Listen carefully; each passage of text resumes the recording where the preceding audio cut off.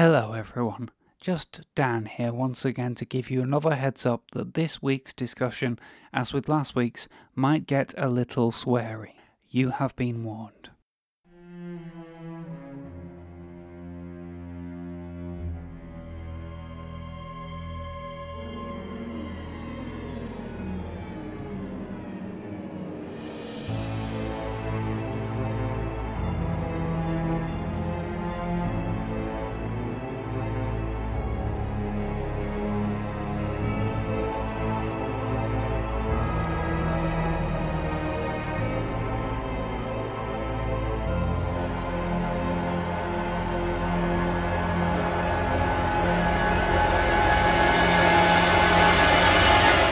Now the podcast starts.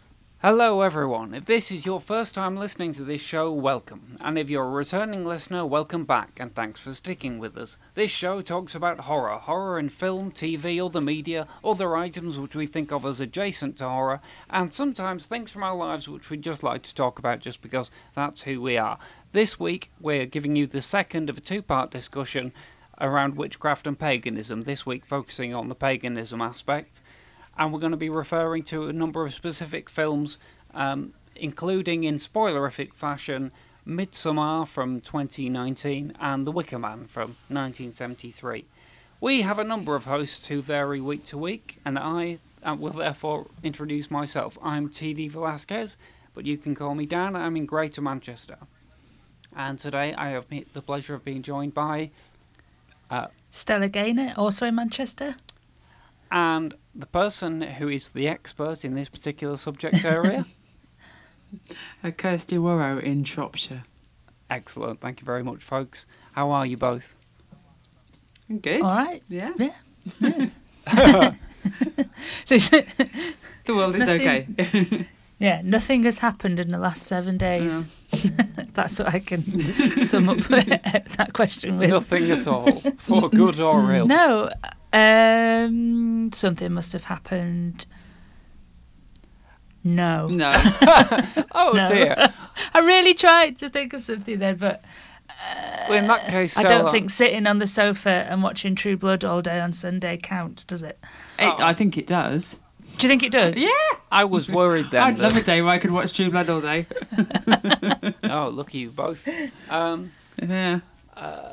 Well, yeah, I was worried then that the news section was going to be a bit thin, but, you know, we seem to have conquered it. Fantastic. That's not true, Stella. I think you've got a little bit of news to share, even if it's from kind of the world of horror, rather than your immediate world. Rather than things, how dull my Sundays are. So last week I was talking about Fright Fest, and today, on whatever date this is, what date even is this?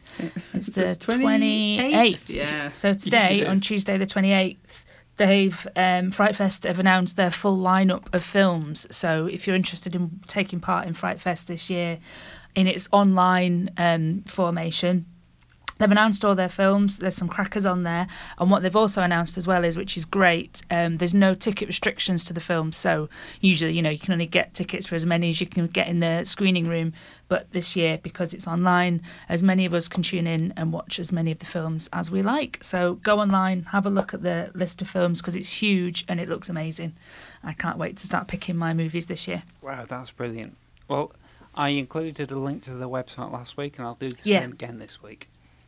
That's fantastic news. How about you, Kirsty? Cool.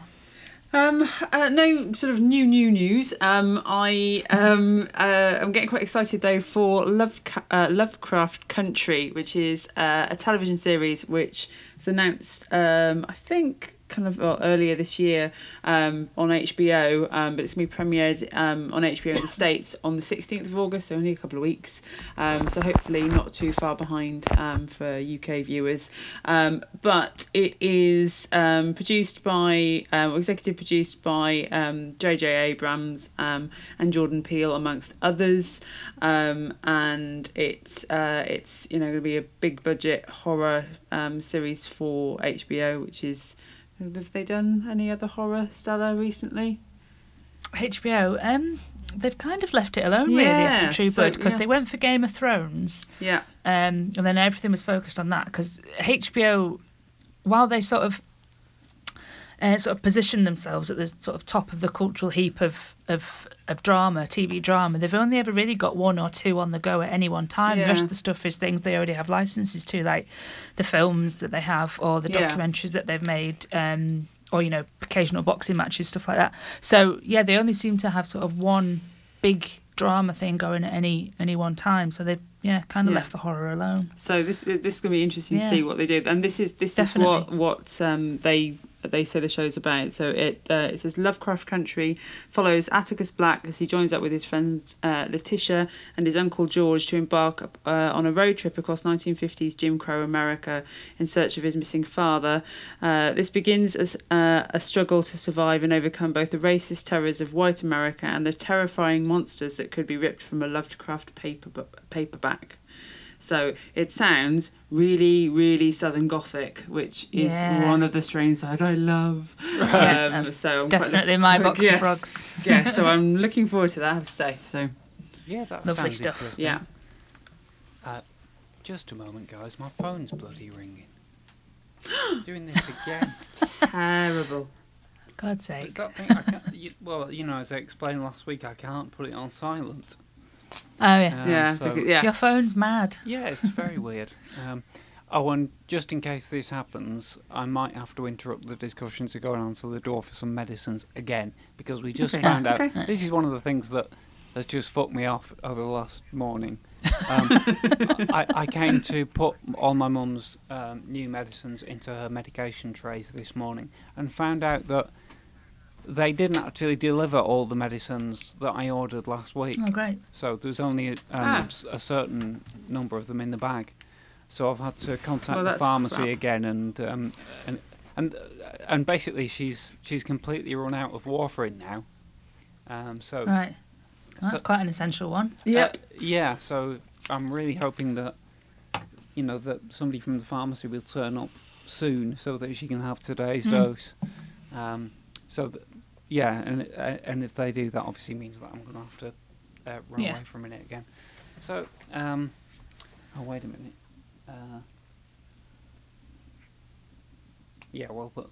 I'll give them until. I just hope I'll hope they'll come during the recording, because if they're coming any later than that, it's probably too late in the day for her to have the dose anyway. But anyway, All right. so just to give you both a heads up about that. Yep. Okay. So sorry, have we finished talking about Lovecraft Country? Yes. Yes. Okay. So, I'll have to say, Southern Gothic isn't something that I've got a massive amount of experience in, but I do love a bit of Lovecraft. Kirsty, you introduced me to The Case of Yes. Charles Dexter Ward, which is the book with the single greatest PS in literary history. That's why I would recommend it on the basis of. Come on, that's pretty strong. All right. That sounds really interesting. So HBO stuff usually goes to Now TV in the UK, is that right?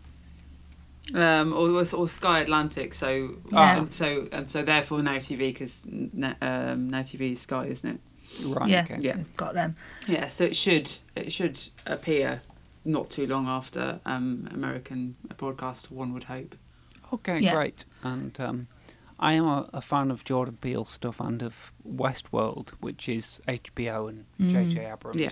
So, Yeah. they've got some good form. Although I have to hold my hands up and say I'm one of the only 4 people in the world who's never seen Game of Thrones at all. Okay. I've only watched one episode, Right. Okay. and that was to justify buying a Urban Decay makeup palette that was Game of Thrones themed. Right. Okay. Oh, I'll watch one, and then I can buy the pretty things. Yeah, I've watched all of it, so I will attempt to not have any spoilers when I talk about it later in Right. this episode. Oh no, So it's all right. Okay. I'll forget. It's fine. I think at this point, I might watch one season of it, but it's a lot to catch up on. It is. Having been out for so long, people have been offering to lend me DVDs of it since about 2013, and then just didn't. So, Oh, so that's just rude, isn't it? Well, Be honest. it's kindness followed by indifference. So I suppose you have those two together, and maybe it's rude. But anyway. So, no, I mean, in a way, think of the time that I've saved by not watching it. So, Well, that's true. That is a lot of time that you've It saved is a by lot not of time. watching Yeah. Game of Thrones. and If you do want to watch it though without relying on your useless mates, then it is on Now TV. It is usually just sat there, all of it on Now TV. So in there, but in the entertainment subscription, the box sets bit is usually sat there, Right. which is where I watched the first episode and went, right, good, yep, there's a lot of breasts in there, and now I can buy that makeup palette that cost nearly 50 quid. yeah. Wow. Used it twice. Oh, gee. Oh, but it's so pretty though. You open it up and it's got the throne on it, and all the things are named by all the palettes and colours are named of things that are relevant to the TV show that I didn't know what they were, but I still went, ooh. Right. Oh, nice. Good merchandise. Okay. By the way, Yeah. Kirsty, I wasn't surprised that you'd watched every episode because I've seen your Facebook profile picture. Yes. Is that the actual Sorry. throne that you're sitting on? I don't know if it's I don't know. I think it's just a replica, I believe, but On your Facebook picture. I'm going Yeah. to look now. Yeah, it's me sat on the Iron Throne, which I only sat on because my daughter wanted to sit on it, and she's 9 now. She was 8 when we went to that particular con, and she's not seen any Game of Thrones, but she wanted to sit on the Iron Throne. Right. So you are. Yeah, Well, it's a nice looking throne. I wouldn't begrudge anyone who wants to sit on that. no. Okay, so my Yes. bit of news Yeah. then is in 2 parts. Yes. Moving swiftly on. So firstly, I've got some horror adjacent news, which is very adjacent, but given the topic of this week's episode of the show, I thought it'd be appropriate to mention it. There's a book coming out, or two-part pair of books coming out this week about the 1980s TV series Robin of Sherwood, which I would always put into that category Yeah. of TV that we Yeah. discussed. When we're talking about TV and how a lot of time horror was disguised on British Yeah. TV, Yeah. because it's Robin Hood, Robin of Sherwood. If you haven't seen it but you know anything about Robin Hood, you probably think, outlaws robbing the rich to give to the poor. That doesn't sound anything like horror, but the actual TV series, when you look at it, it's got paganism, it's got Satanism, it's got witches, it's got Yay. some kind of magic, and it's actually got a really interesting attitude to kind of the beliefs that were prevalent at that time in history and Yeah. which ones seem Yeah. to be real. I mean, for instance, this is a show that I love and I've seen every episode. So it was a friend of the podcast, another horror podcast called A Very British Horror, who tweeted out that this book was coming out. It's actually a reissue. It's called The Hooded Man, and it's published by Milk Publishing.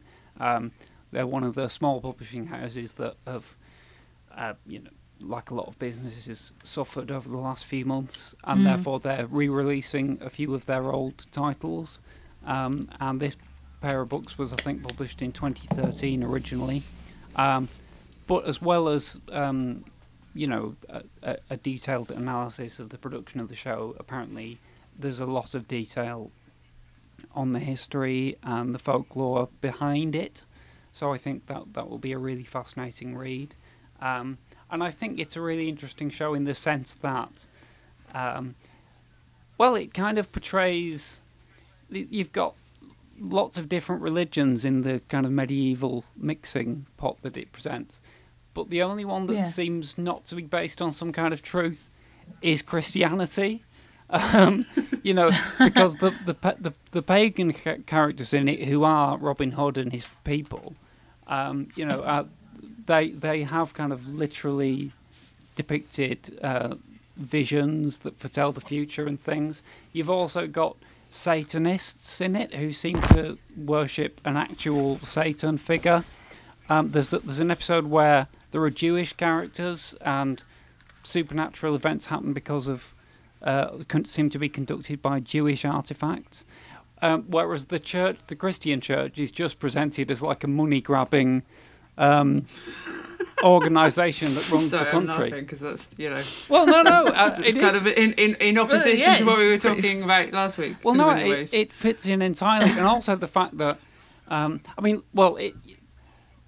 to be fair, if you think I might be reading stuff into this and you haven't seen the show, I think maybe the second scene of the first episode of the show is the Abbot Hugo walking in, and his line is, "By Christ, Robert, I will not lose my fish pond."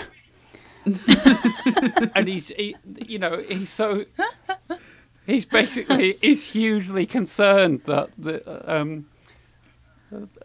the Norman government wants to sell off some of the church's land in order to raise money for wars, and so his main concern is, but I've got a fish pond. The fish pond's going to go. Priorities, and he's supposed to be like a spiritual leader, whereas all the kind of alternative religions in it are presented as much more sincere, and you actually get evidence that their beliefs are justified.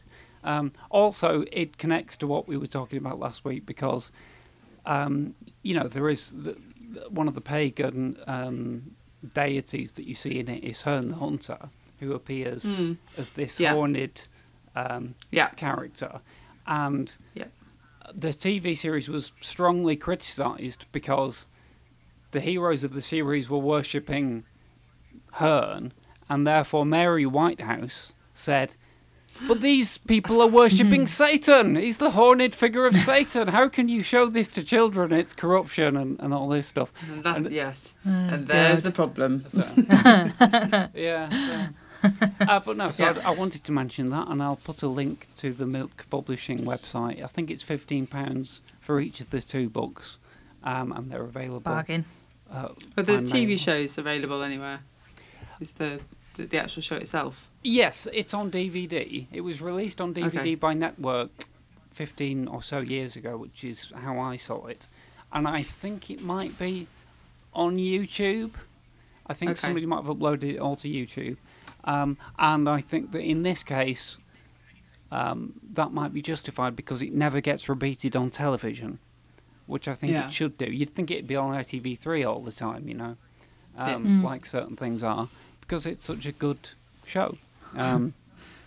But it's kind of a little bit forgotten about in a strange way. So I'll put links to those on the website as well. And the mention of Network DVD brings me to my big news item of the week, which is they've just announced, Network have announced in the last few days that early next month they'll be releasing a Blu-ray special edition of the 1989 film of The Woman in Black, which has been unavailable for ever, basically. It's. I mean, I used to have it on DVD, but it was an import. I don't think it's ever been properly released on DVD in this country. It's had all kinds of rights issues that have kept it away from release. Those seem to have been resolved, and they're doing a lovely Blu-ray release of it. It comes out on August the 10th, and it's exclusively available from the Network website, which I'll post the link to in the show notes. And I'm definitely buying it because I think it's possibly the most frightening film ever made. The only reason I didn't include it in our list of our most frightening movies is because I am aware that when I first saw it and was first terrified by it, I was only 9. And I watch it again. I've seen it loads of times, and I always find it incredibly frightening, but I do wonder if some of that is because I can remember how it made me feel at the time, and it kind of resurrects that. I think maybe if you saw it for the first time as an adult, you wouldn't be so impressed, but maybe you would. I do think it's an incredible piece of work. And again, it has that thing of horror in disguise. It's quite subtle because they just didn't do horror on TV in Britain at the time very often. And if you watched the first half, The Woman in Black, or just tuned in, not knowing what it was and just switched over and saw it, you'd think it was an episode of Miss Marple or Poirot or something. And it's actually made by the people who made Inspector Morse. It's only if you actually watch the whole thing from beginning to end that the kind of dread builds up. And I do think some of the later scenes in that movie are some of the most frightening things I've ever seen. So I'm definitely buying it, even though I don't have a Blu-ray player. I think maybe this is... I'll make a confession here. This podcast frequently makes me feel like I haven't seen enough and I don't know enough, even though I love the horror genre and I consider myself a fairly well-informed fan. I think you guys are much more informed. And I just I'm worried every week by the amount of things I've not seen. And the fact is, I've never bought a DVD player. You know, how long have Blu-rays been around now? About 13 years, maybe. I don't know. Yeah, something like that. I think what you said though about feeling that you've not seen enough, I always feel like that as well. Yeah, me too. So whenever, because everybody watches their own stuff, and you know, there's so much content out there, and you know, it's my job to watch television, and I still don't see nearly enough as what I need to do. Or when I go to academic horror-based conferences, and you're in a room full of horror academics, and I always feel like, God, I feel like I've watched 2 films and half an episode of The Walking Dead, and that's it. And I think that's everybody gets that, right. And I guess it's the imposter syndrome a little bit, because if you're with somebody who's into something as much as you are, that you always feel a little bit, I don't know, a little bit insecure, and I definitely get it. And you know, I've got academic colleagues who are professors now, and they still have it, so. It's okay. I suppose it must be even worse if you feel like it's your job to have seen this stuff and you haven't. Definitely. You know, I'm in a group chat with some friends. I'm in a group chat with some academic friends, and they all do horror film as a thing. I do horror TV as my research area, and they're always gabbling on about films, and I'm just sat watching the chat going, I've got nothing to add to this at all. Even though I'm supposed to be, you know, a horror academic, I'm still in a different field to them, even though it's, you know, the genre's the same. I'm just a different research area altogether. So they give me lots of sort of sound bites to make it appear like I know what I'm talking about. Right. In lots of cases. Oh, nice. Well, you're doing what you can to keep abreast of the conversation. Yeah. And I suppose you have chosen a both fortuitous and unfortunate time to get into your field. Yeah, if there hadn't been this explosion in horror TV that we've discussed recently, there wouldn't be the academic field that you can go in, really. Yeah. But on the other hand, there's so much of it that you are basically outnumbered, aren't you? You know. Yeah, definitely. Every week a whole new season of something comes out. And that's it. And, you know, Netflix are, you know, particularly bad for releasing stuff constantly, which we've talked about before, is potentially going to be their downfall. But, you know, as more countries around the world get on board with horror serialization as well, you know, it's not just...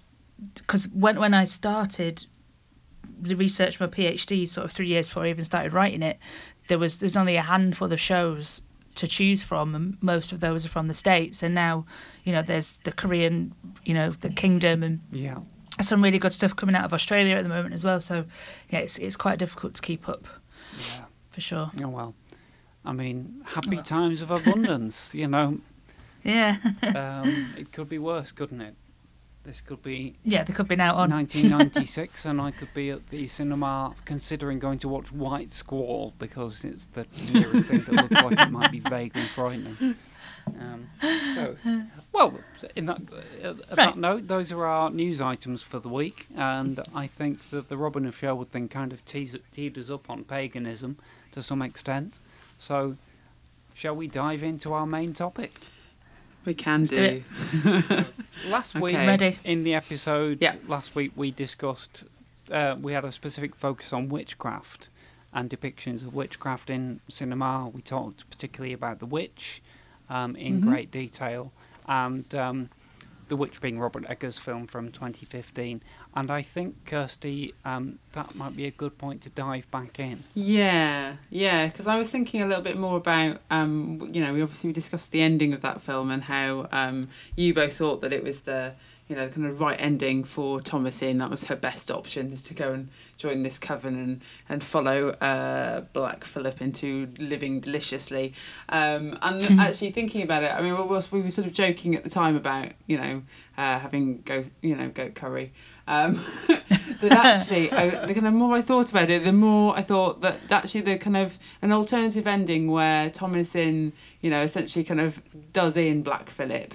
And then returns to the settlement. Then again, we were joking that she'd get burnt for being a witch, but that probably is true in that if she kind of enters the village covered in blood, and having lost all of her family, even though she would be the heroine and she defeated this great evil, that actually her treatment in that kind of context would have been, one of not at all, kind of sympathy, but one of persecution and ultimately death. Yeah. And then actually, that's a more scary ending, I feel. Well, that's the Night of the Living Dead ending, isn't it? Yeah. Really? Yeah. Sure. Yeah. So, so I was just kind of thinking, well, actually, that for me would have been not just a better ending for Thomasin in terms of she's not falling into that kind of trope of, we'll join the witches. But just sort of speaking a little bit more to the kind of genuine horror of that era, which was, the kind of witch purge and the, horrendous, suffering that lots of people experienced. So women being murdered for being women. Yeah, exactly. Yeah. So, so that's kind of, I was just sat with that a little bit more over the last few days and just thought, that would have been a sort of more powerful ending, I think, for me, anyway. Yeah. And the other thing that occurred to me is that we didn't discuss at all, which is kind of an obvious thing to discuss. And I think probably we didn't discuss it because it doesn't actually turn up in the Witch, is the use of the pentacle. We talked last week about the symbols that have come from paganism, come from witchcraft, and then got reappropriated by kind of Christians, and sort of used against pagans. And of course the pentacle is one that is ubiquitous across supernatural horror or any horror that uses witchcraft. And it is a symbol that is used in paganism and witchcraft, and it's really it has a really specific meaning. It kind of it has five. It's a 5-pointed star, and the 4 of those points refer to the 4 kind of elements, and the 5th element is considered the spirit, which is why kind of 5 points are important. But that as a symbol has been used as a symbol of Satanism, or of devil worship. And what's interesting that even Satanists themselves have used that symbol because it was applied, kind of by the church, redefined by the church. But what's interesting is that the Satanist use of it, they differentiate their use of it from the pagan use because of the direction of the top star. So in the pagan use, the top point, it points upwards, but with Satanism it points downwards. So that's how you can tell the difference. So, can I make a confession, yes, Kirsty? I've got one tattooed on my right leg. Have you? Wow. Yeah. Well, wow, this is where Jerry Goldsmith's down. Deathly Choir kind of crashes Well, yes, in. I also have one, but not on my right leg. Well, probably for different reasons. Mine is from when I'm a big fan of the old Swedish death metal, and 3 years ago now, I had the pleasure of visiting Gothenburg, where lots of my favourite Swedish death metal bands are from, and I felt that I should get a pentacle tattooed on myself whilst in Gothenburg, so I did. So you did. But again, it's interesting, isn't it, how that because that symbol becomes really potent in a sort of as a sort of a symbol which seems to be inherently anti-Christian. That it gets co-opted into not only kind of horror iconography but also kind of rock iconography as well as music. Yes, that's kind of it's interesting the way that symbol has been kind of reinterpreted and used in different ways. Can I ask a question? And people's reaction to the tattoo. Yeah. Oh, sorry, go on. Go on, Stella. people's reactions to the tattoo were either friends of mine who like metal too, and all went, yeah, that's cool, or other people who don't and just sort of rolled their eyes. Can I ask what feels like a bit of a silly question? But just, is there any... thank you. Is there any relationship between the pagan five-pointed star and the Jewish one? And I mean, I don't have a clear picture in my head. Maybe they're actually not that similar. I just know that they're both five-pointed stars, aren't they? Well, the Jewish star's six-pointed, isn't it? Oh, is it? Oh, right. So, so it was a silly question. So they're different. Okay. Yeah. So, right. Okay. Yeah, and I'm not sure about the kind of the kind of origins of that as a symbol, but there's kind of traditions that are probably quite closely aligned, or histories that are quite closely linked, I think, with some of that symbolic or kind of symbolism in particular. But I'm not an expert in it, so I don't want to sort of speculate about what I think. Well, no, don't worry. I just, in my head, they were the same. Yeah. But I'm clearly completely wrong about that. And now I realise that I'm completely wrong because I can see the six-pointed star in my mind's eye now. Yes. So, okay. Yeah. Okay. So the other thing I wanted to sort of differentiate this discussion from the one we were having last week is to try and, if I can, make a little bit of a distinction between paganism and witchcraft, or what is a pagan and what is a witch. But again, it's not straightforward.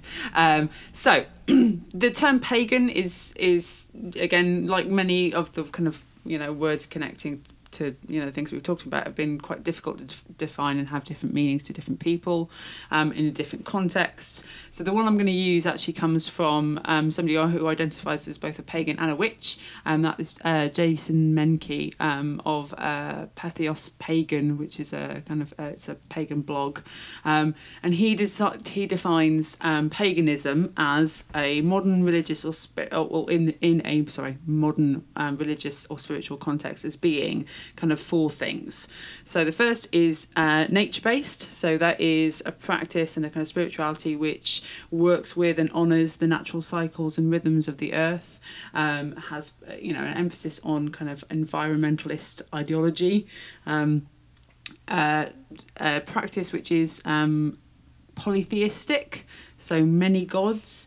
And some practitioners, think about those gods as being actual, actual deities, different deities, and other people tend to think of them as being what we call aspect deities, reflections of the same energy. And either is fine. Thirdly, he talks about the idea of the feminine principle, which is essentially the idea that it's not that it is matriarchal or feminist, but there's that sort of exception, or the acceptance that kind of natural energies are both male and female, and that sometimes the kind of creative energies we tend to put emphasis on them coming from feminine energies. So there's a lot of kind of recognition of the feminine energies and the veneration of the female divine. Think about the ideas about the Great Mother or Mother Earth, Mother Nature, Gaia, whatever. And then finally, he defines it as being a kind of Western tradition in that we call it paganism. So there are lots of different religions across the world which kind of arguably conform to this, but they tend to have their own names. So, like, for example, kind of Hinduism or aspects of Hinduism can be seen as being pagan because it's polytheistic and all that kind of stuff. But that has a specific label. So when we're talking about paganism generally, we tend to be thinking about kind of Western traditions.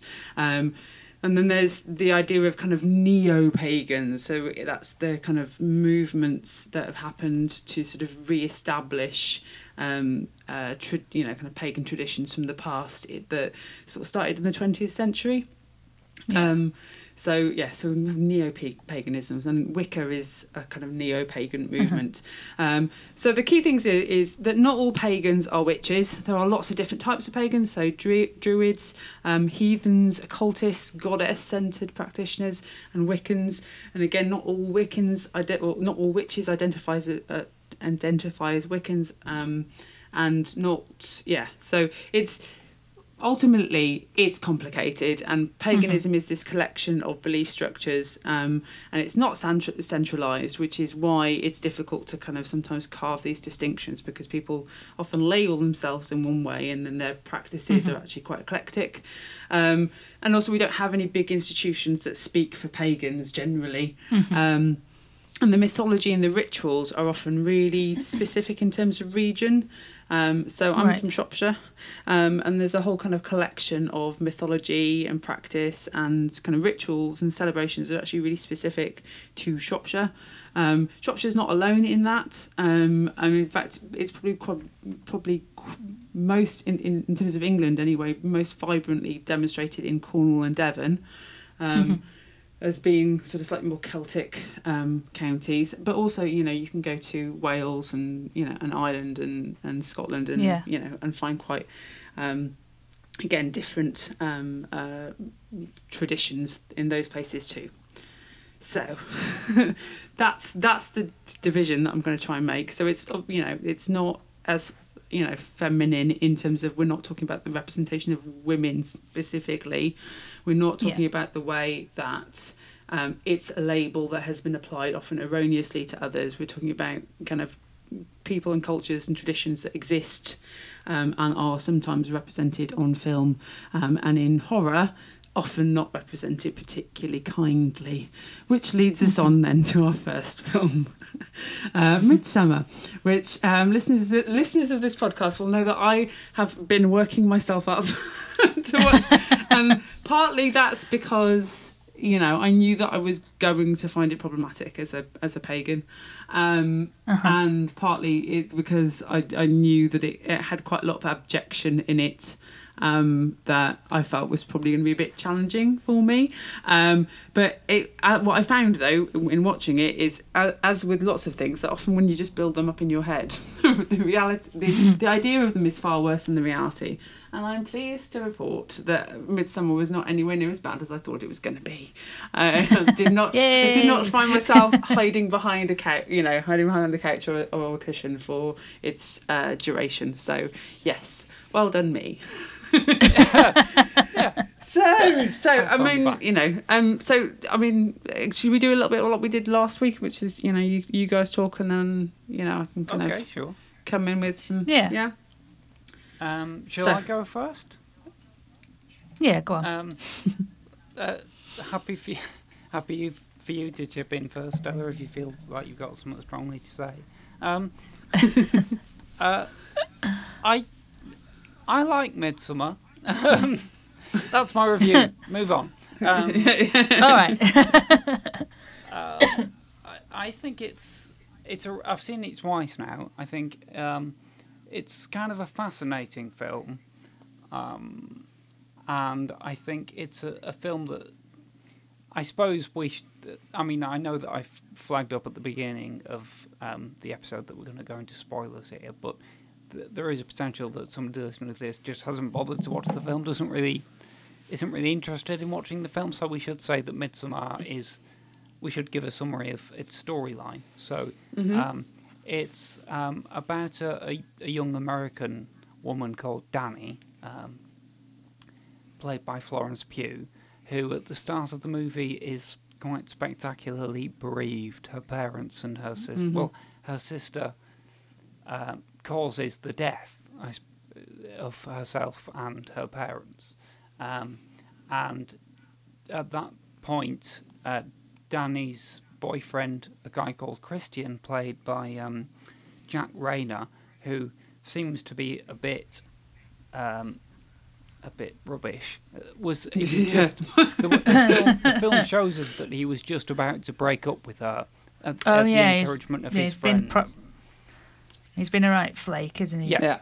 But unfortunately, just as more or less exactly as he's about to make that phone call, she rings him and says, "My family have all been killed." Or, well, you know, she doesn't say that, but, you know, that event happens. And I think he feels that he can't break up with her when she's in such emotional distress. So then the film cuts to a few months later, I think, and Christian and his friends are planning to go to Sweden to take part in the Midsummer festivities, or one. I mean, Midsummer is a kind of a collection of traditions across Sweden, I think, and they're going to one particular event that they're interested in finding out about, because a couple of them are anthropology students, I think. Yeah, they are.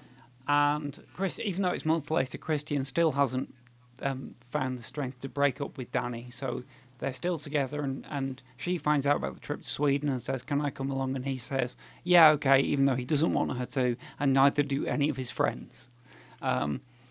Except maybe their Swedish friend who quite likes Yes, yeah. And so they go to this festival, and the Swedish friend, whose name is Pelle, kind of introduces them to this the festival, which takes place at high summer in this part of Sweden, meaning that there is very little darkness. I think they have a couple of hours in the very dead of night when the light dims a bit, but apart from that, it's all daylight. And they're welcome to the festival as guests, but they find it quite strange. And, yes. And I don't feel I need to spoil the ending. I think all you have to say, it's kind of a horror film, therefore I think the audience can probably work out where it's going. But at the same time, some people argue that it's not a horror film because it's not frightening. And I sort of agree with that. I think it's beguiling in a strange way, and it's certainly chilling in places. But to me, its emotional effect is mainly it's about this story of really the breakup between Danny and Christian, and the emotional journey that she goes on from grief throughout the other side, and how that is kind of played out through their involvement in this Midsummer festival. And my worry about the film is that even though I like it and it's beautifully filmed and the music is particularly incredible, because you've got a lot of kind of musical pageantry that goes on at this festival, the costumes that everyone are wearing, and I love the kind of gently sinister mood that's created simply by everybody being really nice. And you just just not used to that. The British part of your brain just goes, "This isn't quite right."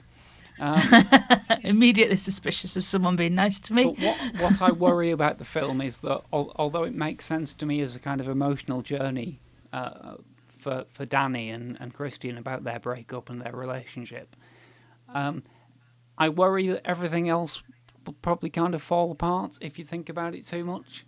And therefore I haven't really thought about it too much, and I hope maybe we will now. I think that kind of sums up my feelings about the movie. Stella?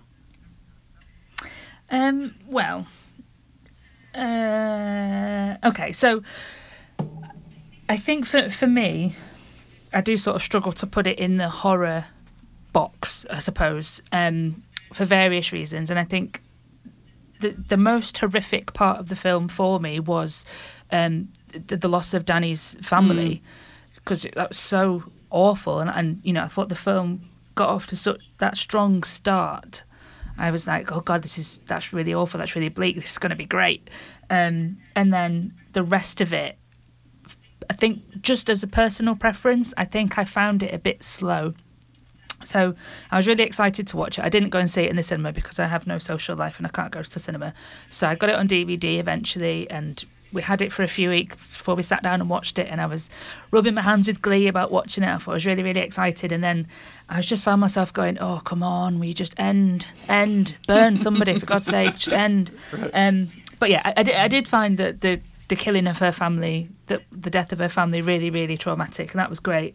And then it was very, very tense, like you said. It did build the tension, but I think it built it for a bit too long. It could have been half an hour shorter. And I think my absolute number one, the thing that I like about it the best is the light, the constant light, because you're so used to horror films being dark and gloomy and moody, and low budget films saving on money by just not lighting anything. and I've been to Sweden a couple of times. I'm lucky enough to have friends and family there, and I have been when it's very, very light, and it is for someone like me who is a vampire and would prefer to live in the dark the whole time.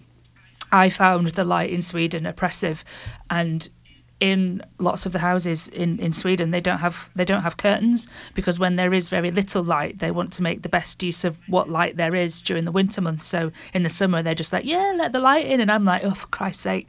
So I had to go and buy a roll of tin foil and cover up the windows of the room I was staying in because I couldn't sleep. And I'm sure everybody walking past outside thought I was murdering people in there because I was trying to cover up for blood spatter. But the light in Sweden is oppressive at certain times of year. So I did enjoy how light the film was, and how it was almost, there was a lot of glare coming off the screen when you was watching it, and I thought I really did like that. But in terms of the story, I don't think I was that enamoured of it. I couldn't work out for ages, and this is because when I watch anything, I do just entirely take the story as it comes. I can never figure anything out before it's actually spoon fed to me. So I wasn't sure who was going to get burnt. Was it going to be her? Was it going to be him? So when it was him, I was like, oh, right. So I am a bit dim and watching stuff. So when it got to the bit at the end where he's burnt, and it was just, I don't know. It wasn't as harrowing as watching somebody being burnt to death should be, but that might be because I wanted to go to bed by that stage. I will, that is the caveat. Yeah. It was past 11 o'clock, I was done. So, but yeah, it was beautiful. I loved the light. I found it a bit slow, and also, I wasn't sure why. Maybe you can answer this question, Kirsty. Why did they all take hallucinogens? Ooh. What was that about? Well, when they get there, Yeah. As part of the community or just the kids?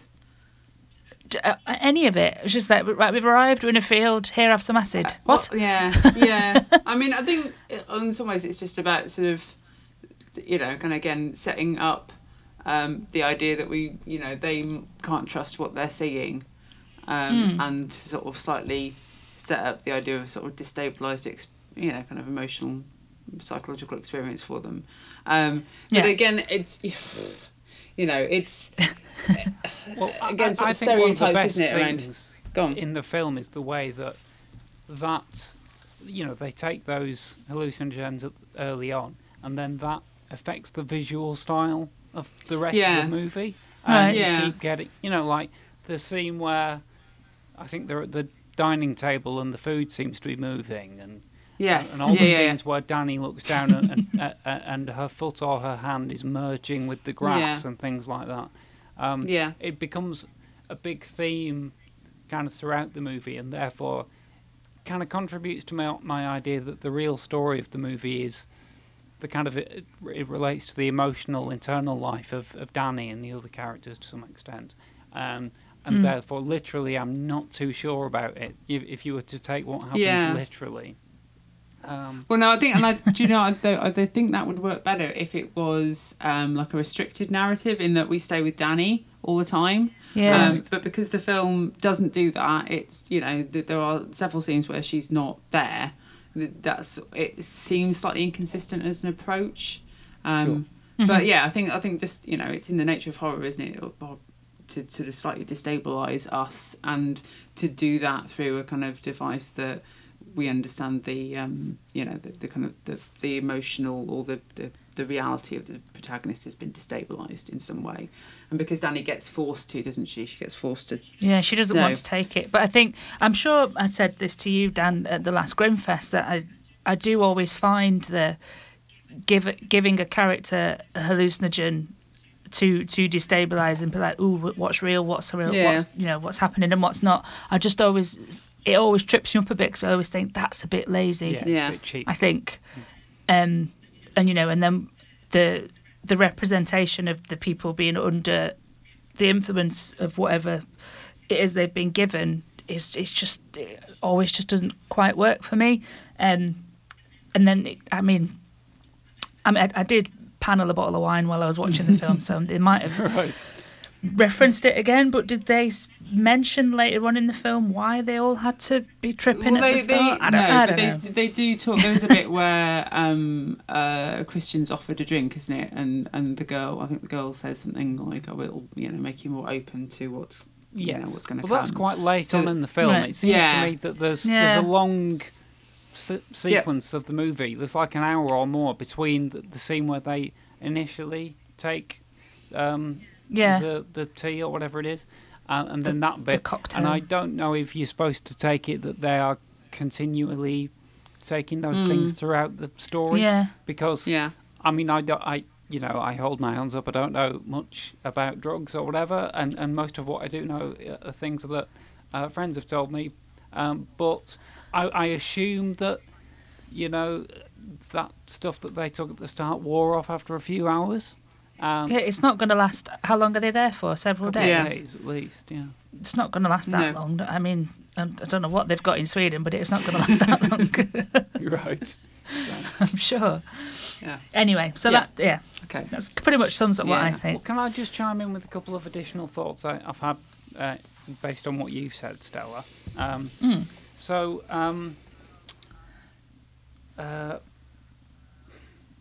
well, no, actually, I don't think I can. That's really weird. Things did occur to me, and I thought I must say them at the end of Stella's bit, but now I can't remember what I was going to say. I said the burning wasn't very scary. Yes, that's right. Now I remember.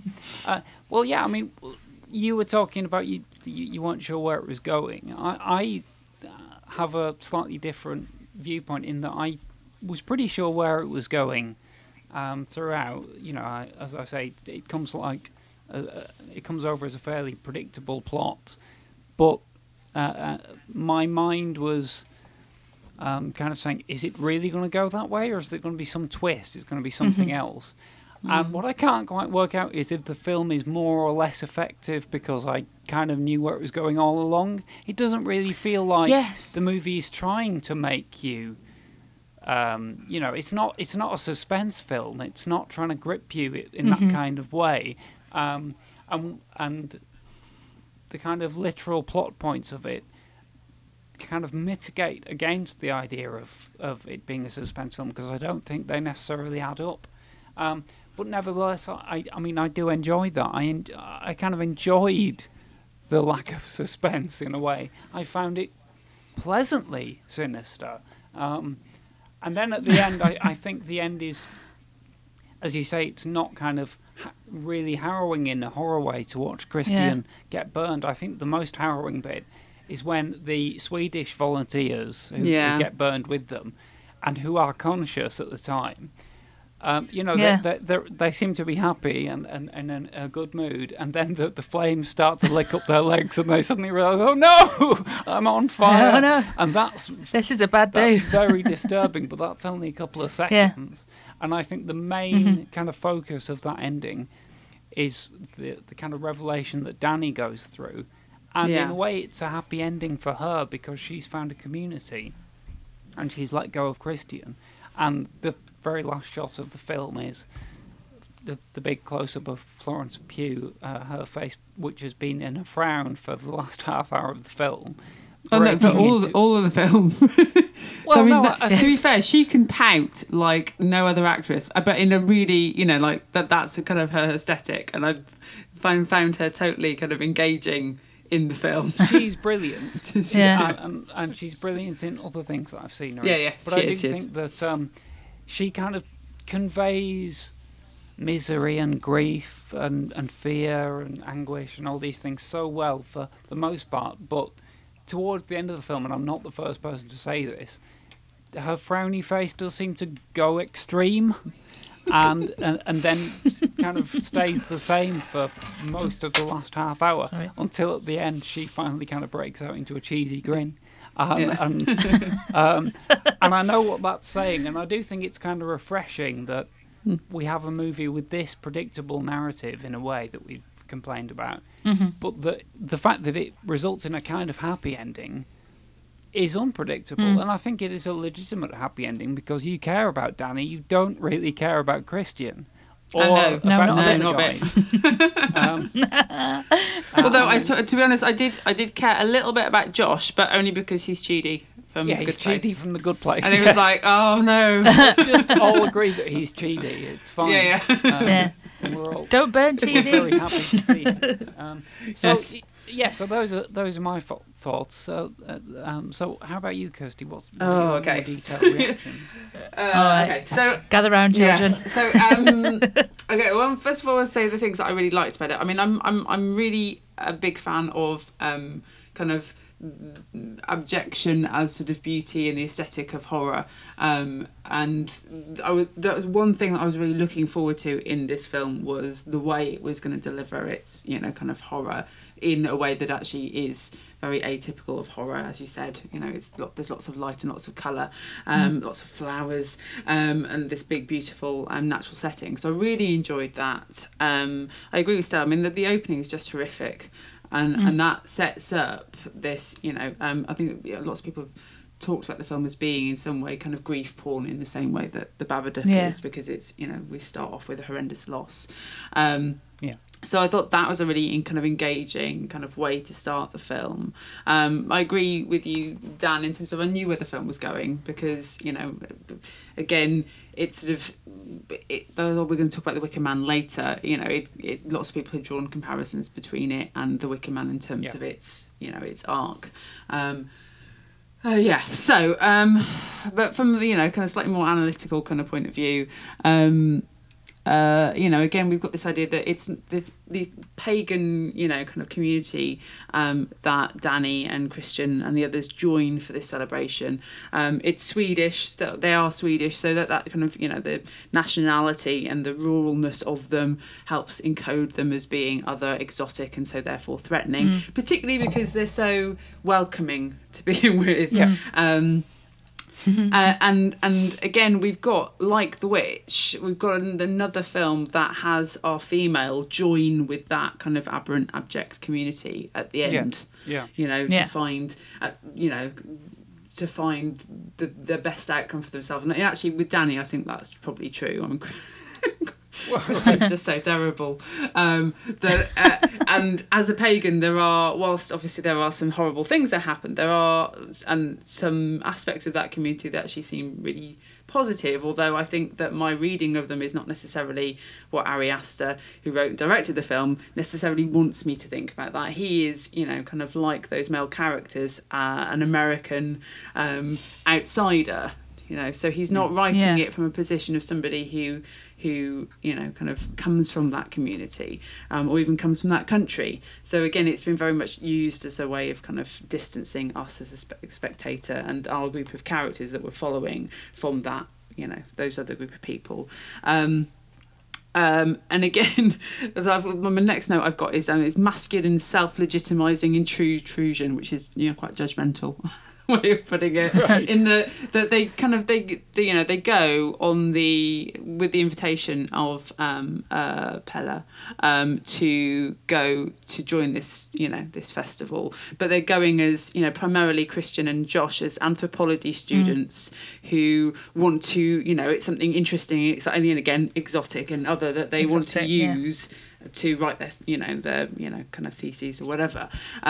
So that gives us a way into the kind of pagan community, but it's not they're not kind of going to join the community as in to just kind of be open to the experience and and kind of as a way of spiritually aligning themselves. It's they're already going with a mindset of being analytical observers rather than and Danny's along for the ride.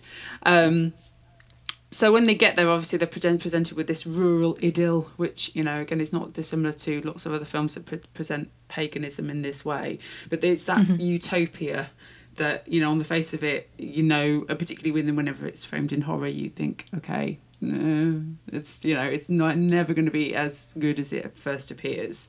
In fact, it's going to be the absolute antithesis of that. So we kind of I've kind of got a set of notes that are really about kind of what the way in which the film uses kind of older structures and all the things. So I've not seen. Got to say, I've not seen Hereditary, so I can't comment on this. But I understand that Ari Aster uses runes was reused runes in that film as well. Is that right? Well, Or at least it seems. there is a cult aspect Oh, okay. to Hereditary. Yeah. Okay, so obviously he uses in Midsummer runic symbols as a way of, again, differentiate, kind of establishing the kind of cultural legitimacy of wherever they are and the kind of, traditional heritage of Sweden. But also he uses specific runes in really, in really meaningful ways. And if you look up the runes that are on different buildings and that they're on different signs, they have meaning. That is actually relevant. So one of the first ones that we see is actually the Othala rune, which means heritage and inheritance and lineage, which I think kind of becomes important to the idea that kind of Pelle is bringing these people in to do to kind of continue to propagate the existence of this community. But that's it. The actual community itself is fairly traditional in terms of its gender roles. Right. Yeah, women are in the kitchen and the kind of women gather together and the men are seen as sort of scholars and guardians and the elders. And then the next note I've got is pagans. They're always dancing in circles around things. What's that about? They're never sat down, are they? Sat down, but they can't. They're not sort of freeform dancing in. They're not doing ballroom or Latin or hip hop. It's just circles around things. As if that's holding hands, exactly. Or if sometimes if they're not in circles around things, they are just spinning. But again, I suppose that in some ways we can kind of think about that it does have some relevant or some kind of truth in pagan tradition because of the idea of the cycles and wheel of the year, etc. Do you think it's a bit of laziness though? That it's just become like a sort of aesthetic shorthand for absolutely. Yeah, it's like this type of community. And, flower crowns, dancing in a circle, around waving your phallic. arms at the sky. Yeah, something phallic, definitely. And this is the thing I found a bit strange, but I'm aware that maybe I don't know the kind of Swedish traditions in the same way. So Dani ultimately becomes the May Queen, who is kind of sort of symbolically quite important to the whole celebrations. But this is Midsummer. So at least in Britain, the May Queen is not a character, or is not a kind of, a symbol that is important to the Midsummer celebration. Yeah. Instead, she's important to the Beltane celebration, which is your May Day celebration. And one of the things that I was looking into this is why is he using the May Queen for Midsummer, because that doesn't seem to be authentic to me. But apparently that there's something because of the way that in Sweden the seasons are marked differently because of it being more northern. A lot of the kind of greenery that we use in Britain to sort of celebrate or around May Day isn't available till later, doesn't come into bloom until later. That's not entirely convincing for me, but that's one of the things I could find. The month of May is still in the same time though, isn't it? No, well, Midsummer's June. Right. Okay. So wouldn't she be the June Queen? Sure, she ought to be really. She shouldn't be the May Queen, but so that's something that seems a little bit ropey to me. In this country, the kind of pagan celebrations are often, Midsummer is a feast day, and it's a day that is often celebrated with bonfires. It is the kind of the sort of cardinal opposite of the midwinter Yule festival, which is also a feast day and a day with the importance of kind of bonfires and that kind of stuff. So at least the end that we have, the film does have lots of feasting in it. The pies, that's all. Remember the pies, and then obviously the kind of big bonfire at the end. So that kind of at least is consistent with tradition. So, in terms of horror and the representation of women and femaleness in this film, I've got a bit of the same problem that I had with The Witch, which is there's a sequence in it where we have lots of naked women, and there variety of naked women, but some of them are slightly older, and so again we've got that idea of kind of older, less perfect female nudeness. I've just remembered that sequence. I was reading the notes going, what was that? And now it's all just come screaming back. Yeah, Oh, so I again, couldn't it's forget that. But again, I think it's the way in which the horror uses almost an inverse male gaze as a way of, kind of heightening the horror. Yeah. So it's just, in that sequence is arguably, although it's not about horror in a traditional sense, it's particularly, I feel like if you're a male heterosexual viewer, that would be a kind of particularly horrific sequence.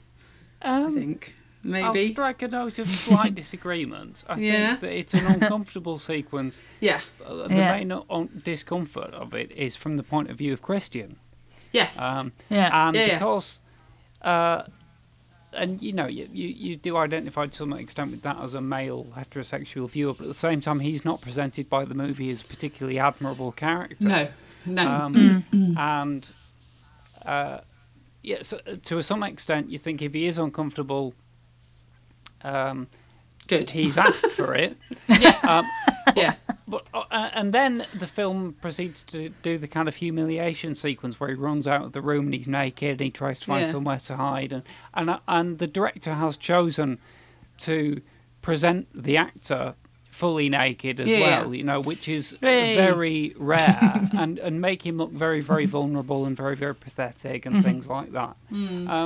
So I think that I don't think the portrayal of kind of the female bodies in the film, I think there's an awareness that it's quite an unusual thing in the sense that it makes Christian uncomfortable because he's not used to the idea of positive, an audience, varied portrayals of female nudity. Certainly not in that situation, but probably not in any situation. No, absolutely. But what I would say is that the film does also, though, kind of give us that sense of that it's the not only the female community.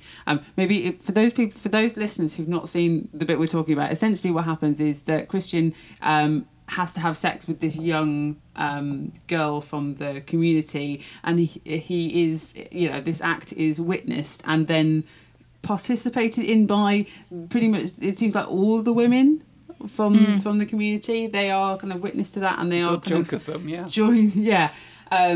So I think the film does sort of somewhat frame kind of that female kind of, I'm not going to call it sexual aggression because I don't think that's what's happening, but there's a female sexual agency in that scene, in the fact that it's very much framed as a female community experience that is sort of seen as aberrant and unusual, and so therefore kind of part of the horror spectacle. Okay. I mean, that sequence in particular, I mean, we'll get to Wicker Man in a minute, but it sort of having the sexually or highly sexualized women and big groups of naked women, again, I think it's just from my uneducated on this area's point of view, again, I think it's another lazy trope to put in there, to just, the communities, they're not savage, but they're so out there that they'll just get naked all the time and do these big sexy rituals and these big sort of almost orgy type situations. And that's and terrible. I think and it's just, I think it's another sort of reductive and lazy, possibly sort of narrative little corner to have in there. I think it certainly can be, but I think the film does mitigate it to some extent. I mean, and I think it's important to say that by burning him. No. So by the fact that, for instance, we should say, having just speculated, we weren't sure whether it's all the women in the community who are involved in this act. It isn't all the women, is it? Because in the immediately following scene, Danny enters the building and sees what's going on and runs out and is distressed, and a load of women appears to comfort her. Her. They lead her off, don't they? Yeah, to distract her. And then, I feel that mitigates it against the kind of cliche horror reading of that scene, because it does show the positive kind of sisterhood between the women in the community. See, you know. I didn't read it as I didn't think that Ari Aster was framing that as positive necessarily. Okay. Only because, so in the film there are 3 instances, as far as I can recall, where the community start to kind of mirror or kind of emotionally converge with people who are suffering. Right. Yeah. So there's the first big ritual where that happens, and then there's the bit that you're talking about with Danny, and then there's at the end when they're all, everything's when they going start on screaming from the fire. Yeah, exactly. So the first and the last there are sort of, they seem perverse, don't they? Because these are people who are essentially dying, and the community is mirroring that experience very loudly in a very performative way.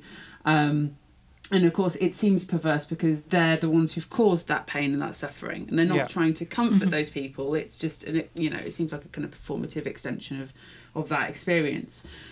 Whereas with that bit with Danny, they of course have, the thing with the girl whose name escapes me and Christian, and that they kind of, the May Queen, the attendants of the May Queen, as she is at that point, have kind of diverted her so that this other thing can happen. And then when they see her, in pain, they also then start to kind of join with her in sobbing and wailing and, performing that. That grief and her sorrow. And what struck me with that is that idea that that's very much the idea that is somehow perverse and not good and part of the kind of horror comes from a perspective, a very Western perspective of how we deal with emotions. That if we see somebody in pain, that in the West, what we tend to do is try to sort of quell their suffering by being sympathetic, by, kind of hugging or whatever, or talking to them, or give it, if you're British, have a cup of tea, lots of sugar, and just, kind of, be sort of there for that person and let them experience it with kind of, there for comfort, but we're not joining in that pain with them. And I don't want to go into too much detail, but I have had experience of other cultures who have different ways of dealing with grief and pain, which is much more like, how Ari Aster presents that, which is joining in it and, kind of making that the noise which feels big, as big as that person's grief feels. Right. And that what I felt watching it is that why should we think that that's a bad thing? Why should we, be positioned to think that actually kind of expressing emotion alongside somebody who's suffering, why is that a bad thing? Particularly when it creates solidarity and creates, that person feeling like they are supported and that everybody understands how horrible they feel in that particular moment. Which is why I read that moment as kind of positive, really, although I wasn't linking it to the other times in the film when they do that performative mimicking of suffering, which you were talking about. Yeah. So that does complicate it. But my reading was kind of that there is a degree of emotional support for Danny present in that scene that she doesn't get from any of her friends from America.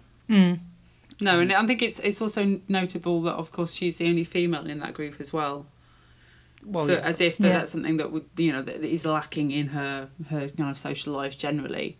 I think it's a really interesting moment in the film, and like I said, I have my own thoughts about it, but I totally hear what you're saying about it, and it is kind of complicated. I suppose I feel that it's the best moment in the film.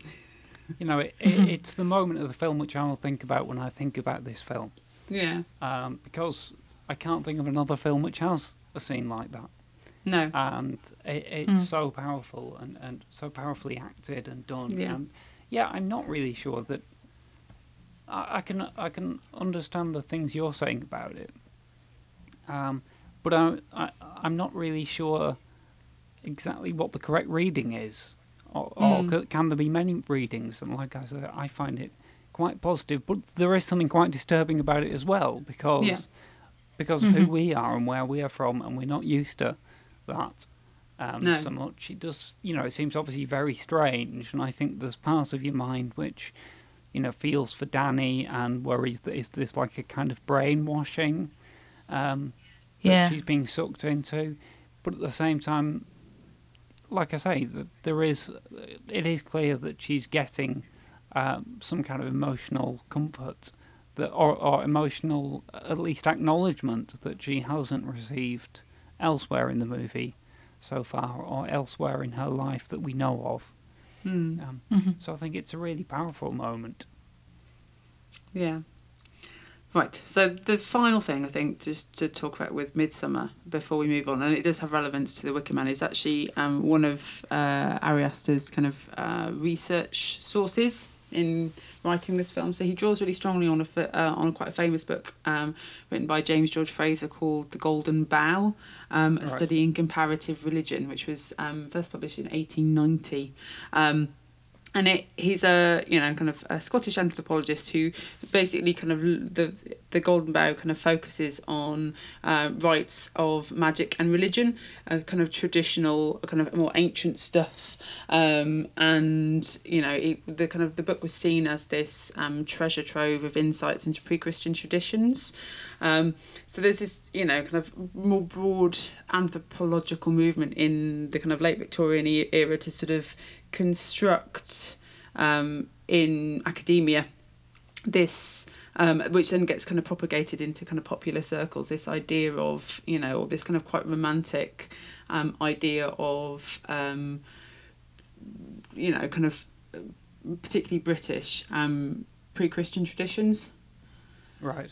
And kind of traditional cultures. It's not always British, but so this book was really, really important, and I think that the fact that that's something that he draws on really, really strongly, and Fraser also talks about the idea that particularly in ancient times, kind of sacrifice was quite a usual kind of means of ritual, to kind of honour gods you would sacrifice, and sometimes that those sacrifice, we're talking eons ago by the way, sometimes the sacrifices were kind of human or animal or whatever. In a contemporary paganism, they're not. Horror often would have you believe otherwise, but they're more symbolic than they are kind of actual. So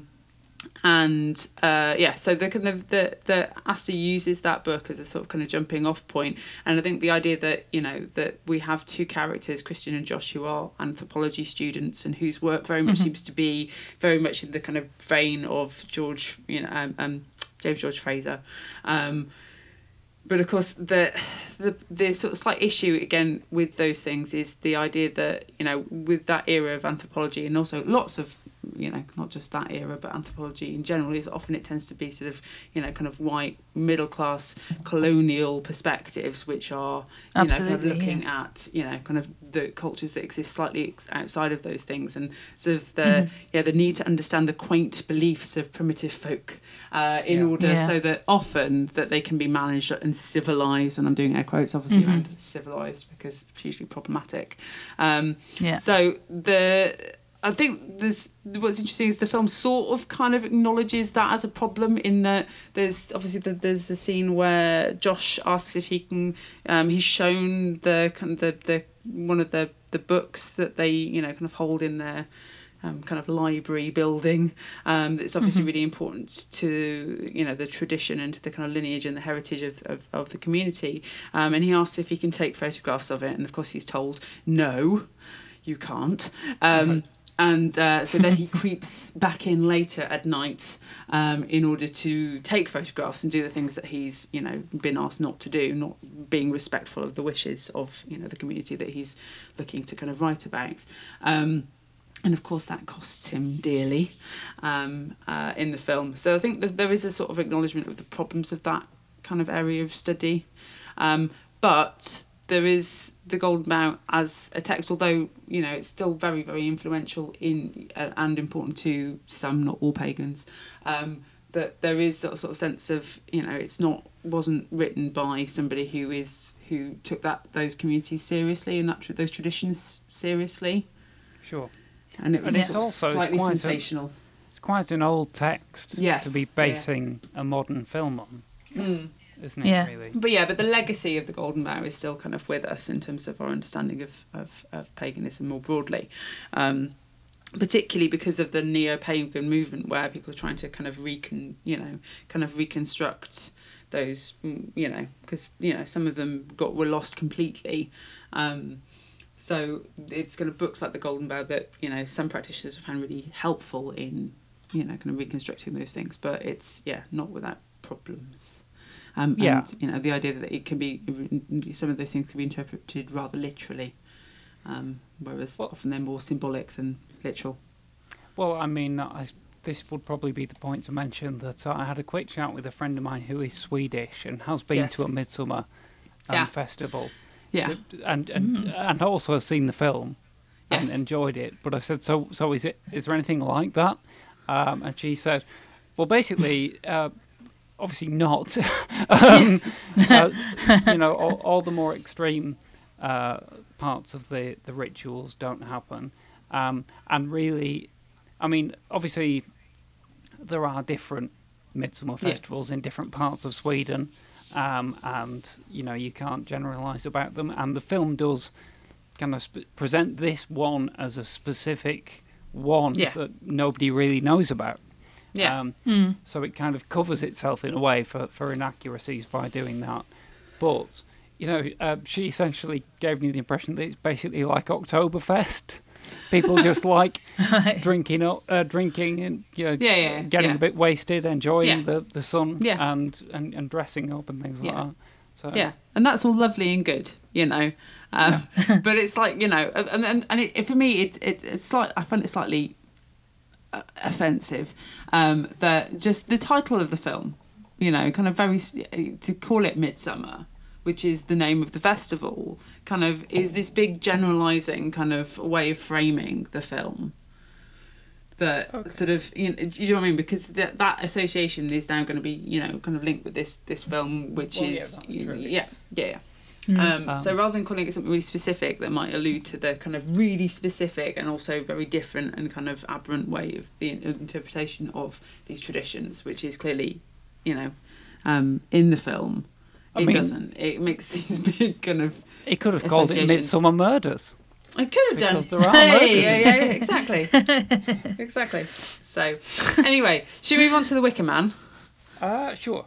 Yes, but can I ask? I think because the two films are so similar, we're going to come back and talk about Midsummer again as part of the film. Yeah. But Dan, can I ask you to? I mean, you're I think the Wicker Man expert. So do you want to do a little intro for those? I'll do my intro. Listeners who have regularly listened to this podcast might know that I have an affinity with this movie. So this is one of my 3 favourite films, and I do know it very well. But I've never really looked at it from a pagan perspective before, so that's what I think will be really interesting. For listeners who don't know The Wicker Man, or who have only seen the Nicolas Cage remake. There are people like that. I once lectured to some sixth formers, and I said, "Who's seen The Wicker Man?" And about 3 people put their hands up. Oh no, most of them put their hands up. But then I said, "But who's seen the original 1973 The Wicker Man?" And all the hands went down except 3. So I was just like, "Oh, what are you doing?" But so anyway, in The Wicker Man, which was it's a British, it's kind of referred to as a horror film, but again, like Midsummer, that's up for debate. But it's a British production from the mid-70s, 1973, written by Anthony Shaffer and directed by Robin Hardy, about a Scottish police officer, Sergeant Howie, played by Edward Woodward, who receives a personalised message that a child has gone missing on this island called Summerisle. So he flies out alone to the island, which doesn't seem very procedural, but there we go. It's the 1970s though, so Yeah. I think we'll get away with it. And he lands on this island and essentially is trying to discover more information about the supposed disappearance of this girl. But firstly, the information that the locals give him is very contradictory, and secondly, he becomes slowly aware that the island is entirely subject to a kind of pagan religion. He is, and has been established explicitly by the film, as a very puritanical Christian. Yeah. And he struggles to deal with this, and goes to the laird of the island, played by Christopher Lee, who is the only person in the movie who does not have a real or dubbed Scottish accent. It's just like he's just like, I'm Christopher Lee, I don't need to bother, it's fine. And it's quite similar to Midsommar in that this character, although he doesn't know that's what's going to happen to him, unlike the characters in Midsommar, is kind of involved in these pagan rituals which are going on. It's also around May Day, although in this film that would actually be May. And as he is inveigled into this, things go from... He tries to keep on investigating the supposed missing girl. He does find out some things, but basically things go from bad to worse for him, as the listener can probably guess where it's going once again. And so that's the plot. I actually think it's a plot that is very familiar, and yet strangely there aren't that many movies that use it.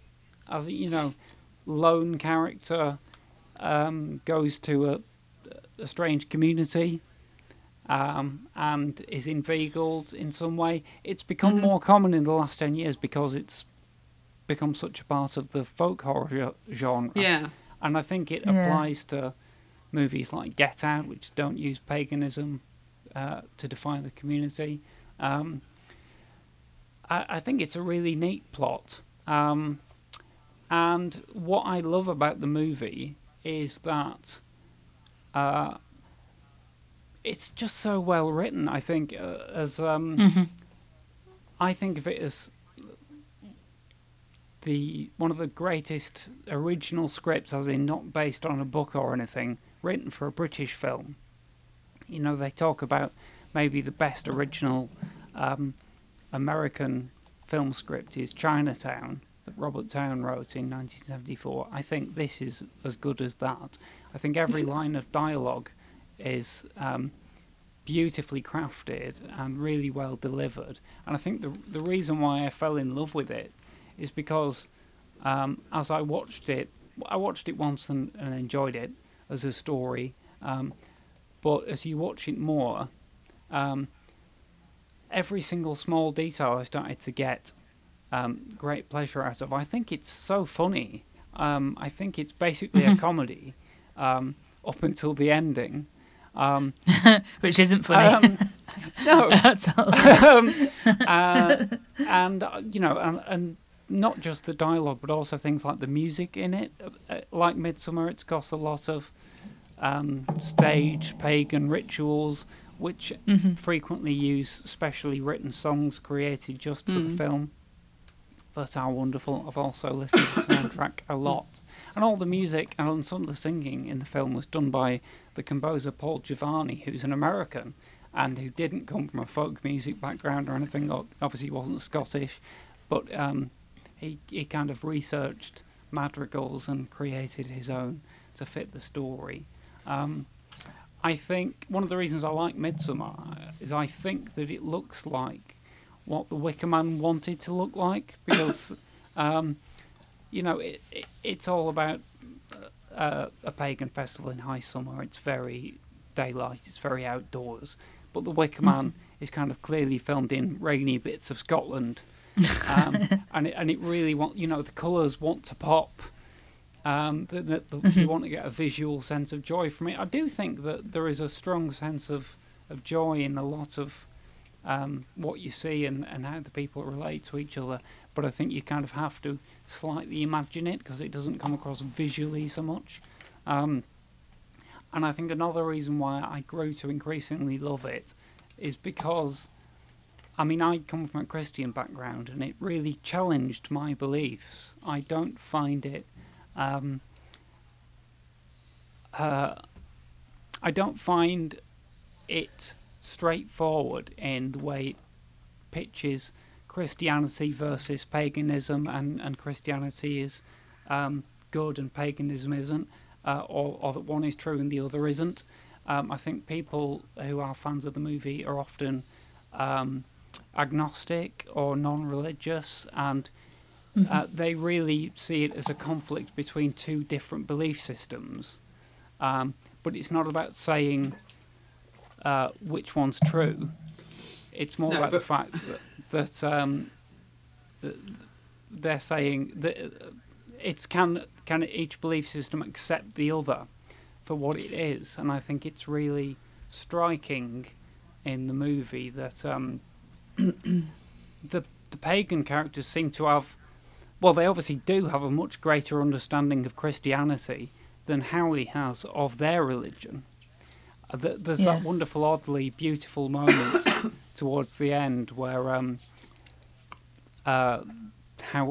spoilers, but we've said that Howie is realizing his fate to be sacrificed, and Christopher Lee says to him, because of your fervent Christian beliefs, we are able to give you a rare gift, that of a martyr's death, and you will sit with the saints.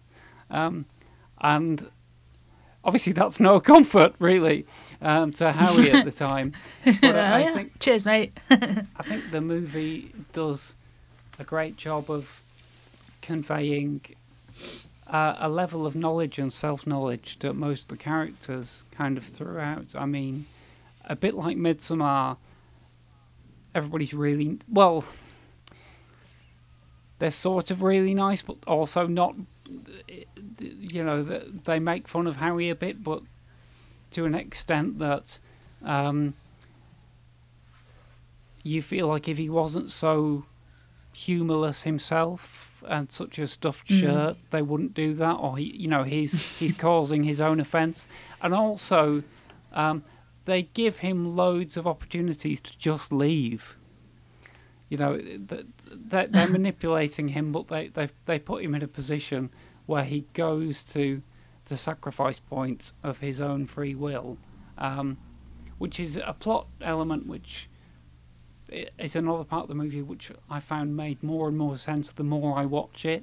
And as people who are fans of the film will be aware, there are different cuts of the movie, and some of these plot threads are minimised in some cuts, so it's not always clear, but in the full-length version of the film you can kind of see a domino effect of each opportunity he gets to leave, and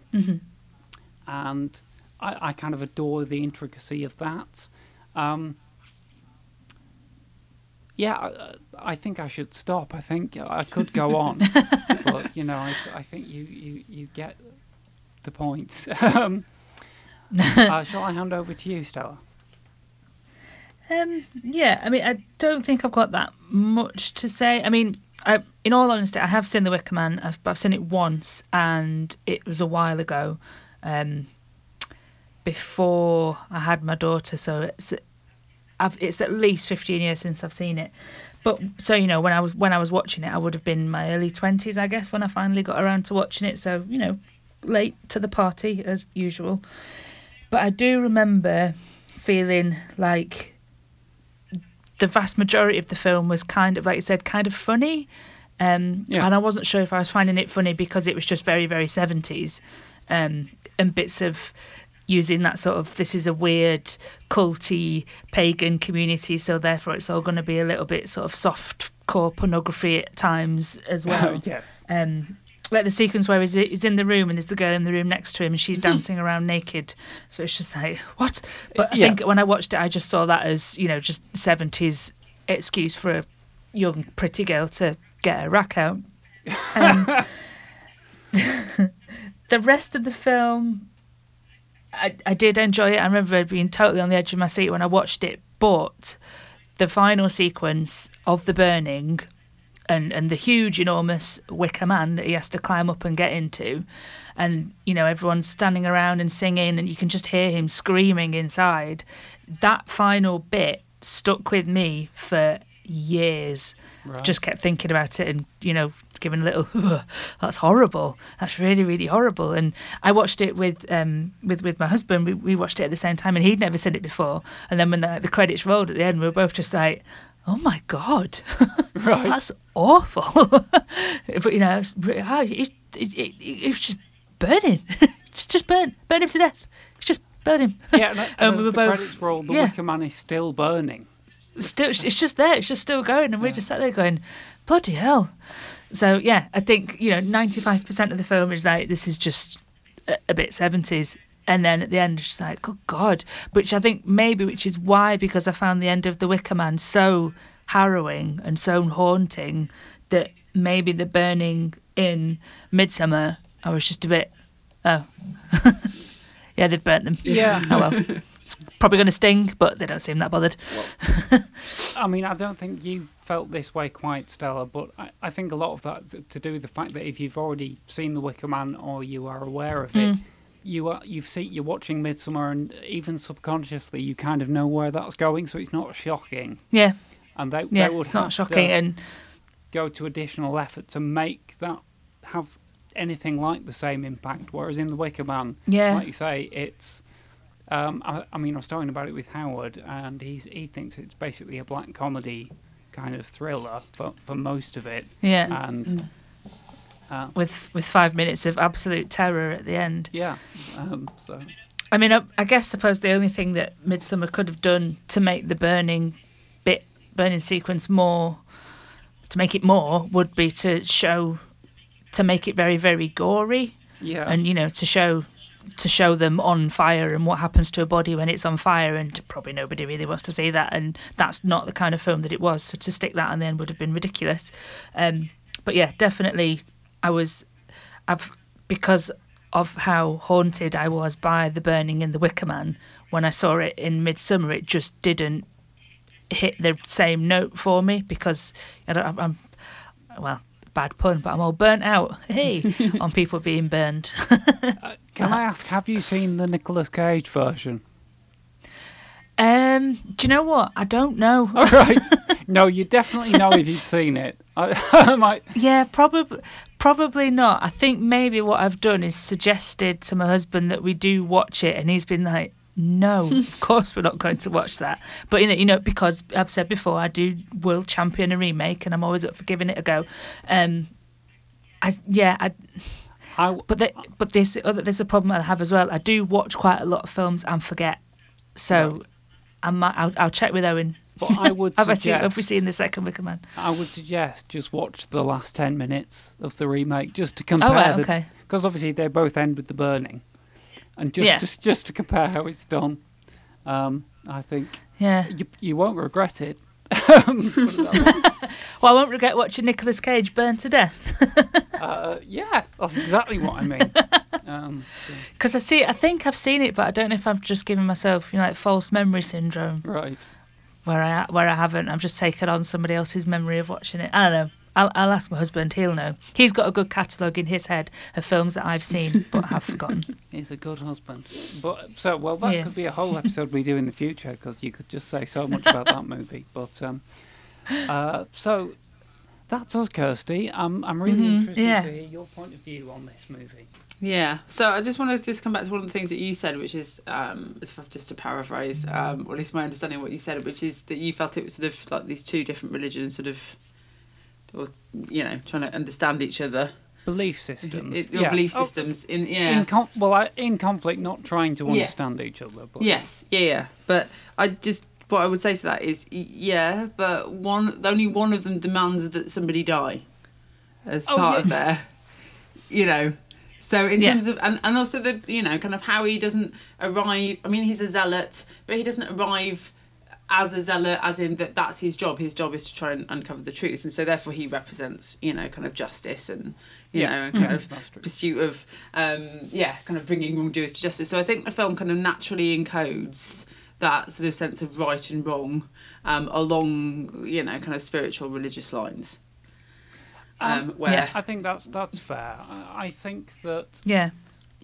to get my perspective on it, you need to watch it more than once. I think that's definitely the way that you actually read it. How many times have it. you watched it, Dan? Oh, but it's yeah, 50 he's probably odd, lost. I don't know. Yeah. Yeah. No. Yeah. So I think what's interesting as well, though, is that the film it does exactly the same thing as Midsummer does. In that now we've got this, you know, kind of it's the Outer Hebrides, isn't it? That's where the island is. Yeah. It's, you know, kind of Supposedly, Scottish, Celtic pagan tradition as this other exotic and threatening. And then again, I think, you know, the kind of the representations of the culture in terms of being full of kind of lively, kind of quite performative, you know, often kind of quite life affirming. You know, kind of traditions and practices, and not least the ending where, you know, they demand a human sacrifice, and that is by burning, which I think is, you know, the fact that both films ultimately burn Christians of different ilks is a sort of kind of inverted, kind of poetic, or sort of perverse pagan, you know, kind of poetic ending, in the, you know, the like the witches being burned. So can I just say this one thing very quickly, though? I think that the main difference between Midsommar and The Wicker Man for me, though, is that in The Wicker Man I feel like I understand why they're burning him and the belief system that has led them to do that. Yeah. Whereas in The Midsommar I don't. No. I think it's also noted, or to be noted, the fact that, of course, that Christian isn't the protagonist in, so the protagonist isn't being burnt in Midsummer, but and we kind of understand why she would make that decision, because he's been a terrible boyfriend. I mean, I'm not sure he deserves that fate, but, you know, he's been pretty terrible. Yeah. So yeah, I don't think we blame her. No, definitely not. So I think the Wicker Man makes it really kind of clear that actually what the kind of culture of Summerisle is a neo-pagan tradition, because it goes back to his father, doesn't it? The Christopher Lee's character's father. Two generations, I think. Okay. It's his grandfather. Yeah. Father. And it's a definite created tradition based on older traditions, or inspired by older traditions. Yeah, and it's something that, again, is being aligned with an environmental kind of concern, because the Christopher Lee character, he's in agriculture, isn't he, in some way? Yeah, that's right. So again, we've got that idea that he's sort of responsible for the maintenance of the community, and that it's in his interest to, you know, kind of make sure that the land is fertile, and that there are crops, and that they're, you know, as it's a, you know, kind of pagan, again, sort of slightly lazy pagan trope, isn't it? Is that pagans are interested in their crops, and they're going to kill people in order to make sure the crops are good. So that's, you know, and although it's not as overtly stated in Midsummer, it's kind of, you know, it's part of the kind of discourse of the film. So the Wicker Man also gives us a kind of mixture of genuine pagan tradition, and folklore, and, you know, and ideology, in that, you know, it focuses around Beltane, May Day, where there is, you know, that's the fertility festival. It's the beginning of summer, and we kind of, you know, the fertility aspect comes from the idea of needing things to grow, and needing for the, you know, the earth to kind of be fertile, and so the kind of the emphasis of sex and on sex and fertility is obviously kind of obvious. But again, the film, The Wicker Man, does take that sort of slightly male gazy approach, doesn't it, to that idea of fertility. And then, you know, there are other little kind of references, like the kind of is it the pub that's called the Green Man, which is, you know, he's quite an important kind of pagan figure, particularly for Beltane.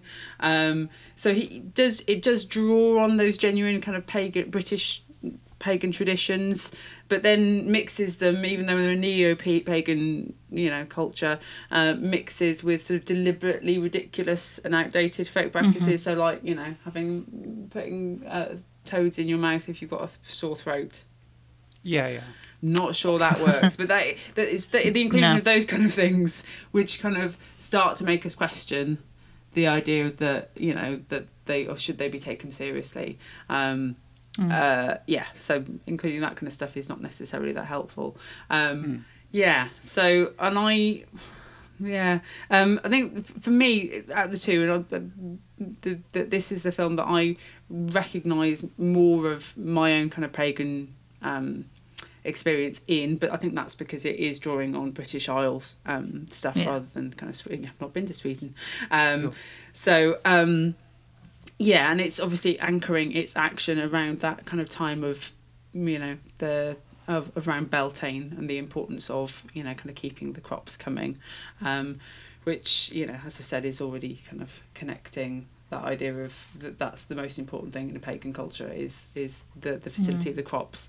But interestingly, just to go back to last week, is that often the kind of crop failure was often a reason cited, for somebody being a witch, as in my crops have failed, so my crazy old lady neighbour, it must be her fault because I don't have any crops.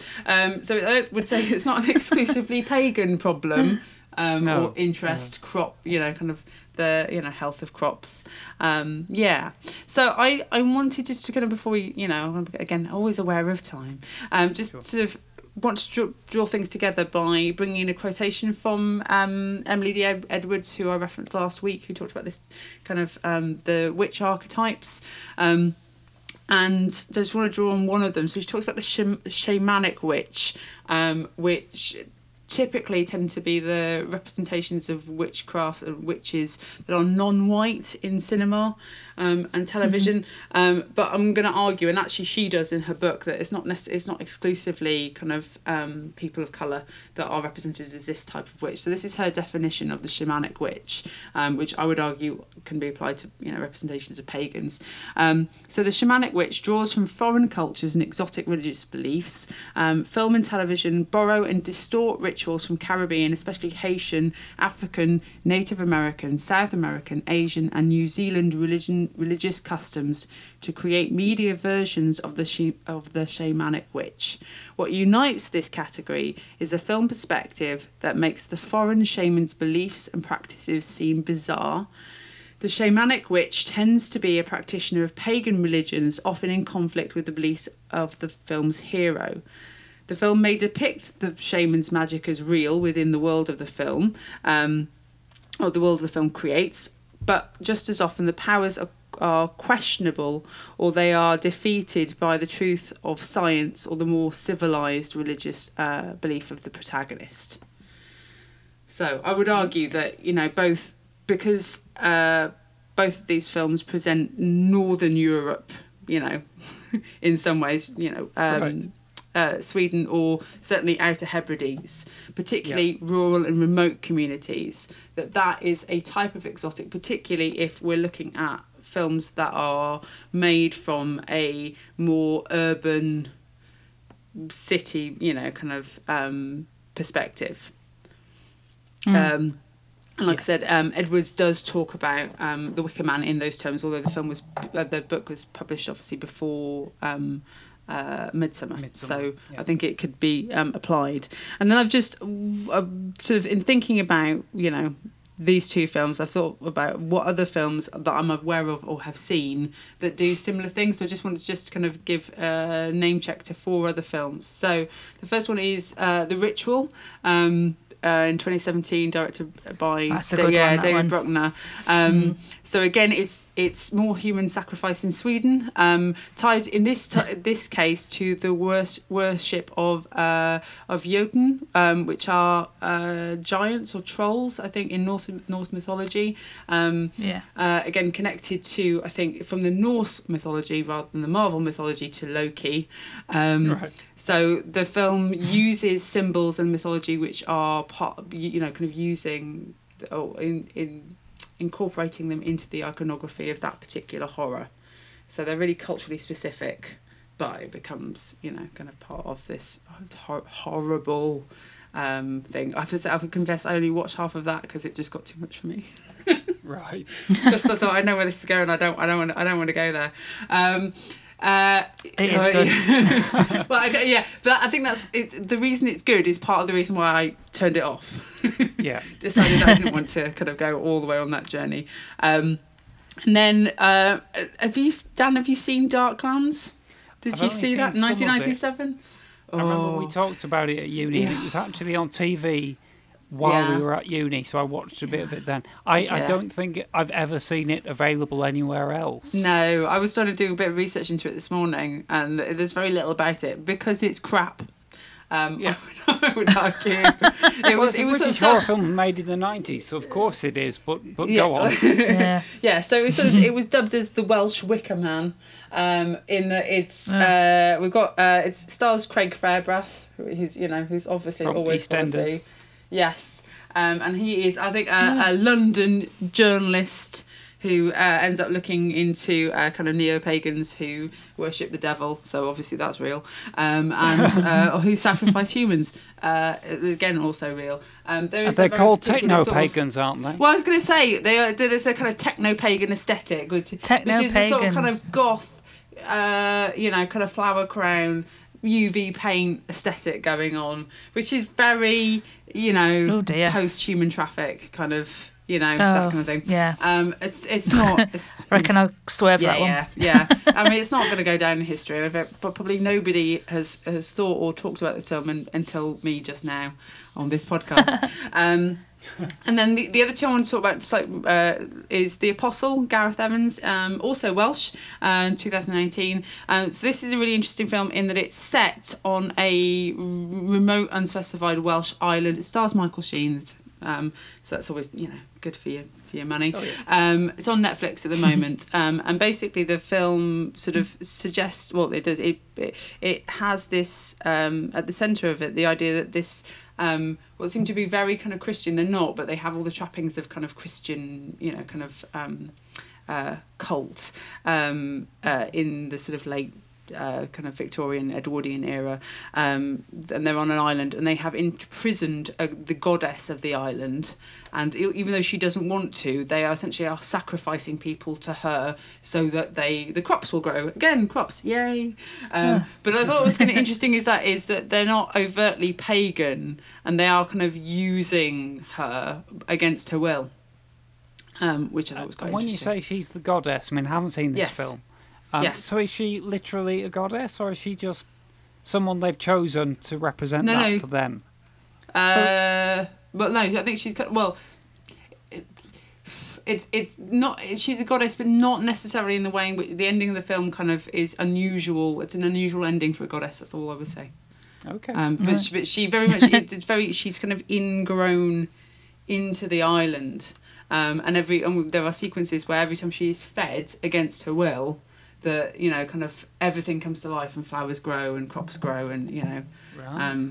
so it's a kind of interesting kind of folk horror, I would say, slightly different take on it, very worth seeing, I would say, but I'm not going to give away the ending. And then finally the Kill List Yes, in I have 2011, Ben Wheatley, which is includes a pagan mystery of what I've written is mystery death ritual cult, as in it's not at all clear in that film why they're actually doing what they're doing, No. what it's all for, but there's very much a set of things that need to happen in order for them to be happy. Yeah. And Oh, again, yes. it represents sort of a type of paganism that really, I would argue, more than Wicker Man and more than Midsummer, craves cruelty and death. Right. Mm-hmm. Or, So- well, at least that's as much as we can interpret. Yeah, I think yes, but it's very a bit vague, like isn't it? It's very... I mean, actually, Midsummer has a bit of this, but it reminds me more of Ari Aster's other film, Hereditary. Yeah. Yeah. In that the reason we know so little about the cults in Kill List is because we see the whole film mostly through the eyes Yeah, of these characters yeah, who just yeah. they get Don't involved. know it, It's yeah. it's almost as if Sergeant Howie turned up on the island and they burnt Yeah. him immediately before he could actually have Yeah. talk to anyone. He doesn't It's even like, learn yeah, anything. Yeah. So- So Yeah, it's just a series of increasingly disturbing events, really. Yes. Kill List. Yeah, absolutely. And again, I think with all of those films, I think it's important to note that all the protagonists they are all male and they're all outsiders to that pagan culture, which create the horror. So it's never, we're never taking a female perspective, and we're never within the community to begin with. Right. So Interesting. So, and again, the same were true, obviously, of the two main films that we've talked about. Which I suppose is not unexpected given its horror. So that's why I just wanted to end on talking a little bit about the representations of paganism outside of horror, because we would rather expect horror to take that approach with it. But you can find slightly different representations elsewhere. So I want to talk about Frozen 2. I want to talk about Eurovision, whatever, the Song of Fire saga. And I also want to talk about Game of Thrones very quickly. So have either of you two seen Frozen 2? I'm afraid I haven't. No, thankfully not. No. I haven't seen any of those, I'm afraid. Okay, so I'm not going to spoil it too much. Should you ever hope to kind of or have aspirations of watching? I imagine not, given Nope. But Well, yeah. they're the kind of films. Let's put it this way: that if I do watch them, I won't mind already Yes. knowing what's going to happen. No, So. but as a feminist and a parent and a pagan, Frozen 2 just brought me so much joy I can't even begin to tell you. Really? So Elsa, of course, is the Ice Queen. So she's kind of called to her mission in Frozen 2 which is to kind of restore this balance in Arendelle, the kingdom that she lives. She doesn't understand that it's out of balance, but she's called by voices that only she can hear, and that is framed by the film and the fact that she has a closer relationship to nature than her sister or the kind of other characters around her. And in kind of going off on that journey, she wakes kind of spirits in the forest, which are kind of presented as representing the different elements, so kind of fire, air, earth and water, and she discovers the truth of what has happened in the past that she needs to write, which is a kind of kind of historical and again hereditary problem, through visions that are presented to her through these elemental forces. So she and her sister Anna work together with the indigenous Northuldra people in the film to right this previous wrong, which is inherently environmental, and it's something that has happened partly because of I'm not going to say kind of colonialism, but a sort of sense that the kind of white power structures in Arendelle feel they have a right to do a particular thing that they don't. So one of the film's biggest lesson is inherently pagan one, which is that the film is about us needing to live in harmony with nature rather than to view ourselves as separate or in opposition to it. And the kind of Elsa's sort of big recognition really is that that's what her calling is to do that and to be more in touch with her pagan calling than it is to be the Queen of Arendelle. So it's lovely from that perspective. It doesn't. They never use the word paganism. They never talk about gods because obviously it's Disney and that would upset too many people. But Sure. it's if it's there. In the encoding of the whole thing. Have either of you seen the Will Ferrell No, Eurovision I've heard film? lots No, about I've not. it. I'd really like to see the Pierce Brosnan bit. Yes. Possibly the whole thing, but certainly Yeah. that bit. No. So this is a comedy that's on Netflix and was released about a month ago. So Will Ferrell and Rachel McAdams are the Icelandic the Icelandic band who have been entered into Eurovision. And of course, it's played for laughs, and I'm not sure that's entirely helpful. But we do have this idea that somehow that Iceland has. Is more pagan than most other countries, and they do have a very strong folkloric tradition, and they do. And that they have kind of common beliefs in magical being like elves, and it is like the female character Sigrid feels very strongly connected to that and those energies, and she honours those things. And that the Will Ferrell character takes the mick out of her for much of the film for believing in those things, but then she's proven to be proven to be right in her belief in those things, and the elves in particular sort of narratively help out later on in the film. So I thought it's kind of nice, kind of legitimising in some ways of kind of pagan beliefs, but in a kind of comedic way. So I'm not entirely sure it's as helpful as it might first appear. And then finally, I wanted to talk about Game of Thrones. So again, I'll talk about this in a way that doesn't spoil anything, just in case you do watch it.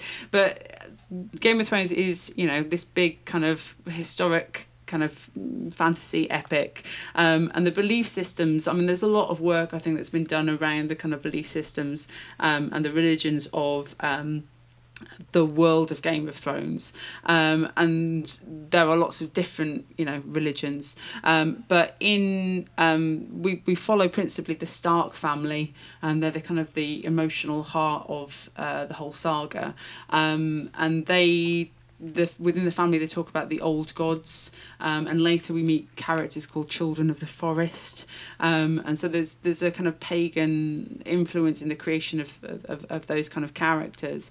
And for the Stark family, they clearly have a polytheistic religion, in that they talk about gods rather than God, and that they have in the middle of their their castle, there is a tree called the Heart Tree, which represents it represents their home, it's their heritage, and it's a place where lots of really important and quite emotional kind of encounters and conversations happen, and because it's so strongly linked to that their ancestors and where they come from.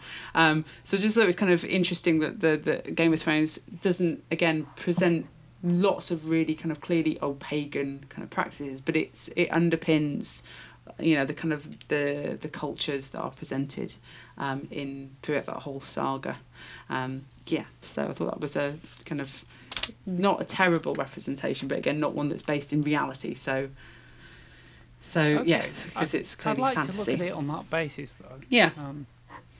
And there's also witch characters, and so okay. Well, I was just going to say, I find it interesting in the same way that I find Robin of Sherwood interesting. Yeah. Because it's taking history and mixing it with various kind of folkloric things. Yeah. And I think George R.R. Martin, who wrote the original novels, is kind of been very open about the variety of genuine historical kind of references and inspirations that he's taken, which often actually are kind of British in their origins.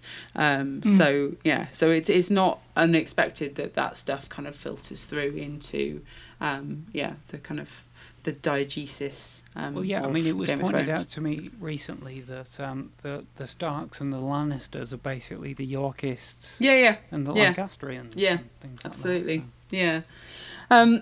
So again, time. So just to kind of wrap it all up, then, I think my kind of thinking about representations of paganism in horror and elsewhere are, not dissimilar to what we're saying about kind of representations of witchcraft. Again, is that they tend to be created by people who aren't pagan, who wouldn't define themselves as pagan, and so we lack the kind of more authentic representations that perhaps would be useful, and I think as a result of the fact that we so often see what seem to be more kind of authentic representations, but in horror, means that our kind of traditions and our celebrations. So in Shropshire we have kind of a Green Man festival on May Day every year, in a small place called Clun, and the Green Man comes and does battle with the Frost Queen, and whoever wins kind of has so it's kind of it helps to indicate what kind of summer we will have. Of course, he always wins. Of course he does. Right. So there's a big celebration of, yes, there's going to be a fantastic summer. And even things like Chester does a Midsummer Watch, which is a big, or several big kind of processions, carnivals through the streets. And Dan, if you went and saw Midsummer Watch, you would probably recognise kind of elements from The Wicker Man in terms of there's lots of papier-mâché constructions and people in lots of makeup and medieval kind of garb having a very rowdy time. And I think the thing is if you don't appreciate them as being part of a kind of pagan tradition, is that those kind of things probably seem a bit scary if you've Right. only seen paganism through horror films. Yeah. Particularly if you're, I mean, Chester is different because that happens in the middle of the city centre, but, you know, kind of Clun is in the middle of nowhere, and if you're, a city person visiting and you happen to across this thing, you might go, okay, maybe we leave this place pretty soon. But then, kind of lovely celebrations, and the community gets involved, and, they are very overtly pagan as well. So, yeah, we need more of that stuff, more friendly, where, paganism is the friendly backdrop to, kind of something else that's happening, I think. Yes, well, I think the work starts here, and Yeah. I'm sure we can tell some stories that will fit into that mode. Yeah. So, just before we finish, I'd just like to get in another couple of comments about The Wicker Man and Midsommar, if that's all right.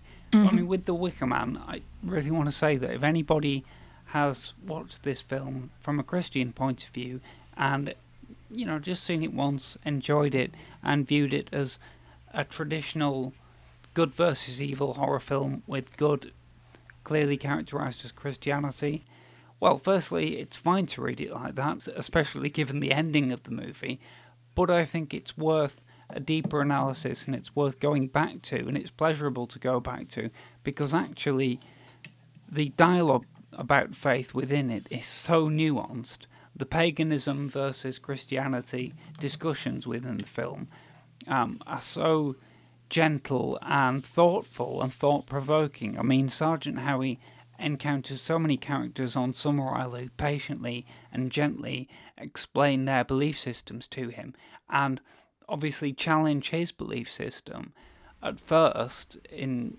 a very kind way. I mean, as Lord Summerisle says to him, "Do sit down, Sergeant. Shocks are so much better absorbed with the knees bent." And, I think some of it can be shocking if you come from a very pure Christian background and you've been somewhat closeted in your view of life and your faith. But I do think that it's a healthy and good thing to challenge one's faith. And as someone who comes from that background myself, what is in The Wicker Man is a really unusual opportunity to get to grips with another culture's view of Christianity. I mean, Sergeant Howie challenges the mistress of the school on the island and asks her if they teach Christian theology in the school, and she says they do, but, quote, only as a comparative religion, unquote. They're teaching Christianity as a comparative religion. That's such an extraordinary idea in a movie, in a fairly mainstream movie at that time. And it takes the kind of anthropological tropes that we've discussed elsewhere in this episode and turns them on their heads. There are loads of points in the movie where, in funny, thoughtful, intelligent ways, Howie is invited to look at his religion in a different way. He doesn't really take up those invitations, but that doesn't mean that the audience can't listen to those invitations and maybe give them a little more thought. There's a point in the movie where he criticises some of their festivals as being absurd, such as the fertility rite, where naked women jump through fire in the hope that the fire will confer pregnancy upon them. And he says, this is ridiculous. I mean, have you never heard of Jesus? And Christopher Lee says back to him, himself, the son of a virgin, impregnated, I believe, by ghost. And Howie is very, very offended. But it's like, well, yeah. Well, yeah. Sexy ghost times were happening. The other thing I'd mention is that, Kirsty, you kind of made the observation that a lot of these pagan horror movies that you referred to have the kind of male protagonist, and I think that that's possibly partly a function of how these movies are kind of subsumed within tropes within the horror genre. Yeah. More generally, and there is a genre relationship between Midsommar and The Wicker Man, which occurred to me this time I watched it. It's almost as if somebody saw The Wicker Man and thought, that's great, but wouldn't it be better if it was a slasher movie? So instead of the kind of older protagonist. No. That you've got like 4 young protagonists, and they get killed off one by one, not just at the end. And also, I think most of them have to commit an act of transgression somehow in order to set up their deaths, which is a slasher movie convention as well. And I can see the logic of, from a genre crafting point of view. I can see that that would be a way to increase the kind of suspense in a story, or a sense of cumulative development. But on the other hand, Midsommar is not that kind of movie, as we've discussed. No. It's not very suspenseful, so it's another way in which the film is just strange, but worth talking about. Yeah. So I think that brings us to the end of our paganism discussion. Thank you so much, Kirsty. Nice one. Thank you. I feel purged. Well, of my grievances. That's our therapy sessions again. I'm glad that we've been able to help. That's wonderful. We're all kind of moving forward in our journeys. Yeah. That's fantastic. So very quickly, we've only got a couple of minutes. Have we got recommendations for this week? I'll hold my hands up and say I don't have any ready, and that's fine because we don't have much time. So, Kirsty, do you want to say yours? Yes, I just wanted to. I mean, it's not a recommendation because I've seen it, but because we've been harping on about it. So Rob Savage's Zoom feature, the host, produced by Sam Raimi, hits Shudder on Thursday, the 30th. So by the time this episode goes out, it will already have been available for one day. So if you're not a Shudder subscriber, you can do a 7-day free trial, which I just discovered. So that's useful. And I'm going to be making use of that. Yes, yeah. So I'm definitely going to be checking that one out this weekend. Fantastic. I'll put the link on the site. And how about you, Stella? Yeah, well, I want to keep us in Scandinavia, and I'm going to send you in the direction of another podcast called Death in Ice Valley. Yes. And it's a BBC World Service production in collaboration with Norway's public radio service station called NRK. And essentially, it's a true crime story. I'm hoping to sow some seeds of true crime here on this podcast. On the 29th of November 1970, on the remote Istelen Valley outside of the Norwegian town of Bergen, a woman's body was found by 2 young girls. She was badly burnt and surrounded by a set of peculiar objects. A bottle of water, a rubber boot and some burnt paper, and her identity and how she died has remained a mystery ever since. Now, this podcast takes investigative journalists to the area, to the mountainside, and it's all recorded sort of outdoors, so you can hear the howling wind on the side of the mountain. It sounds as beautiful as Norway looks, if that makes sense. Wow, okay. And it's a really, really interesting case, I suppose, because it's still not been solved. So if you listen to it and you have some ideas, then you can let them know what you think. But it's kind of been described as Nordic noir, but in podcast and investigative journalist sort of form. So I do recommend it. It's really, really good. And via the BBC's general podcast BBC Sounds portal. Yeah, BBC Sounds, that's the fella. That's fantastic. But yeah, it's really, really, really I'd good. say I've listened to all of that one as well, and I second that recommendation. It's just stunning. Wow. It's really good. It sounds amazing. Yeah. Right. That link's Cool. going on there. Nice one, Stella. Nice one, Kirsty. Thank you very much, both. Well, that's another episode, another bumper episode, and another fascinating one. So, I feel really good. Guys, we're going to be back next week, but we haven't quite decided what we're doing next week.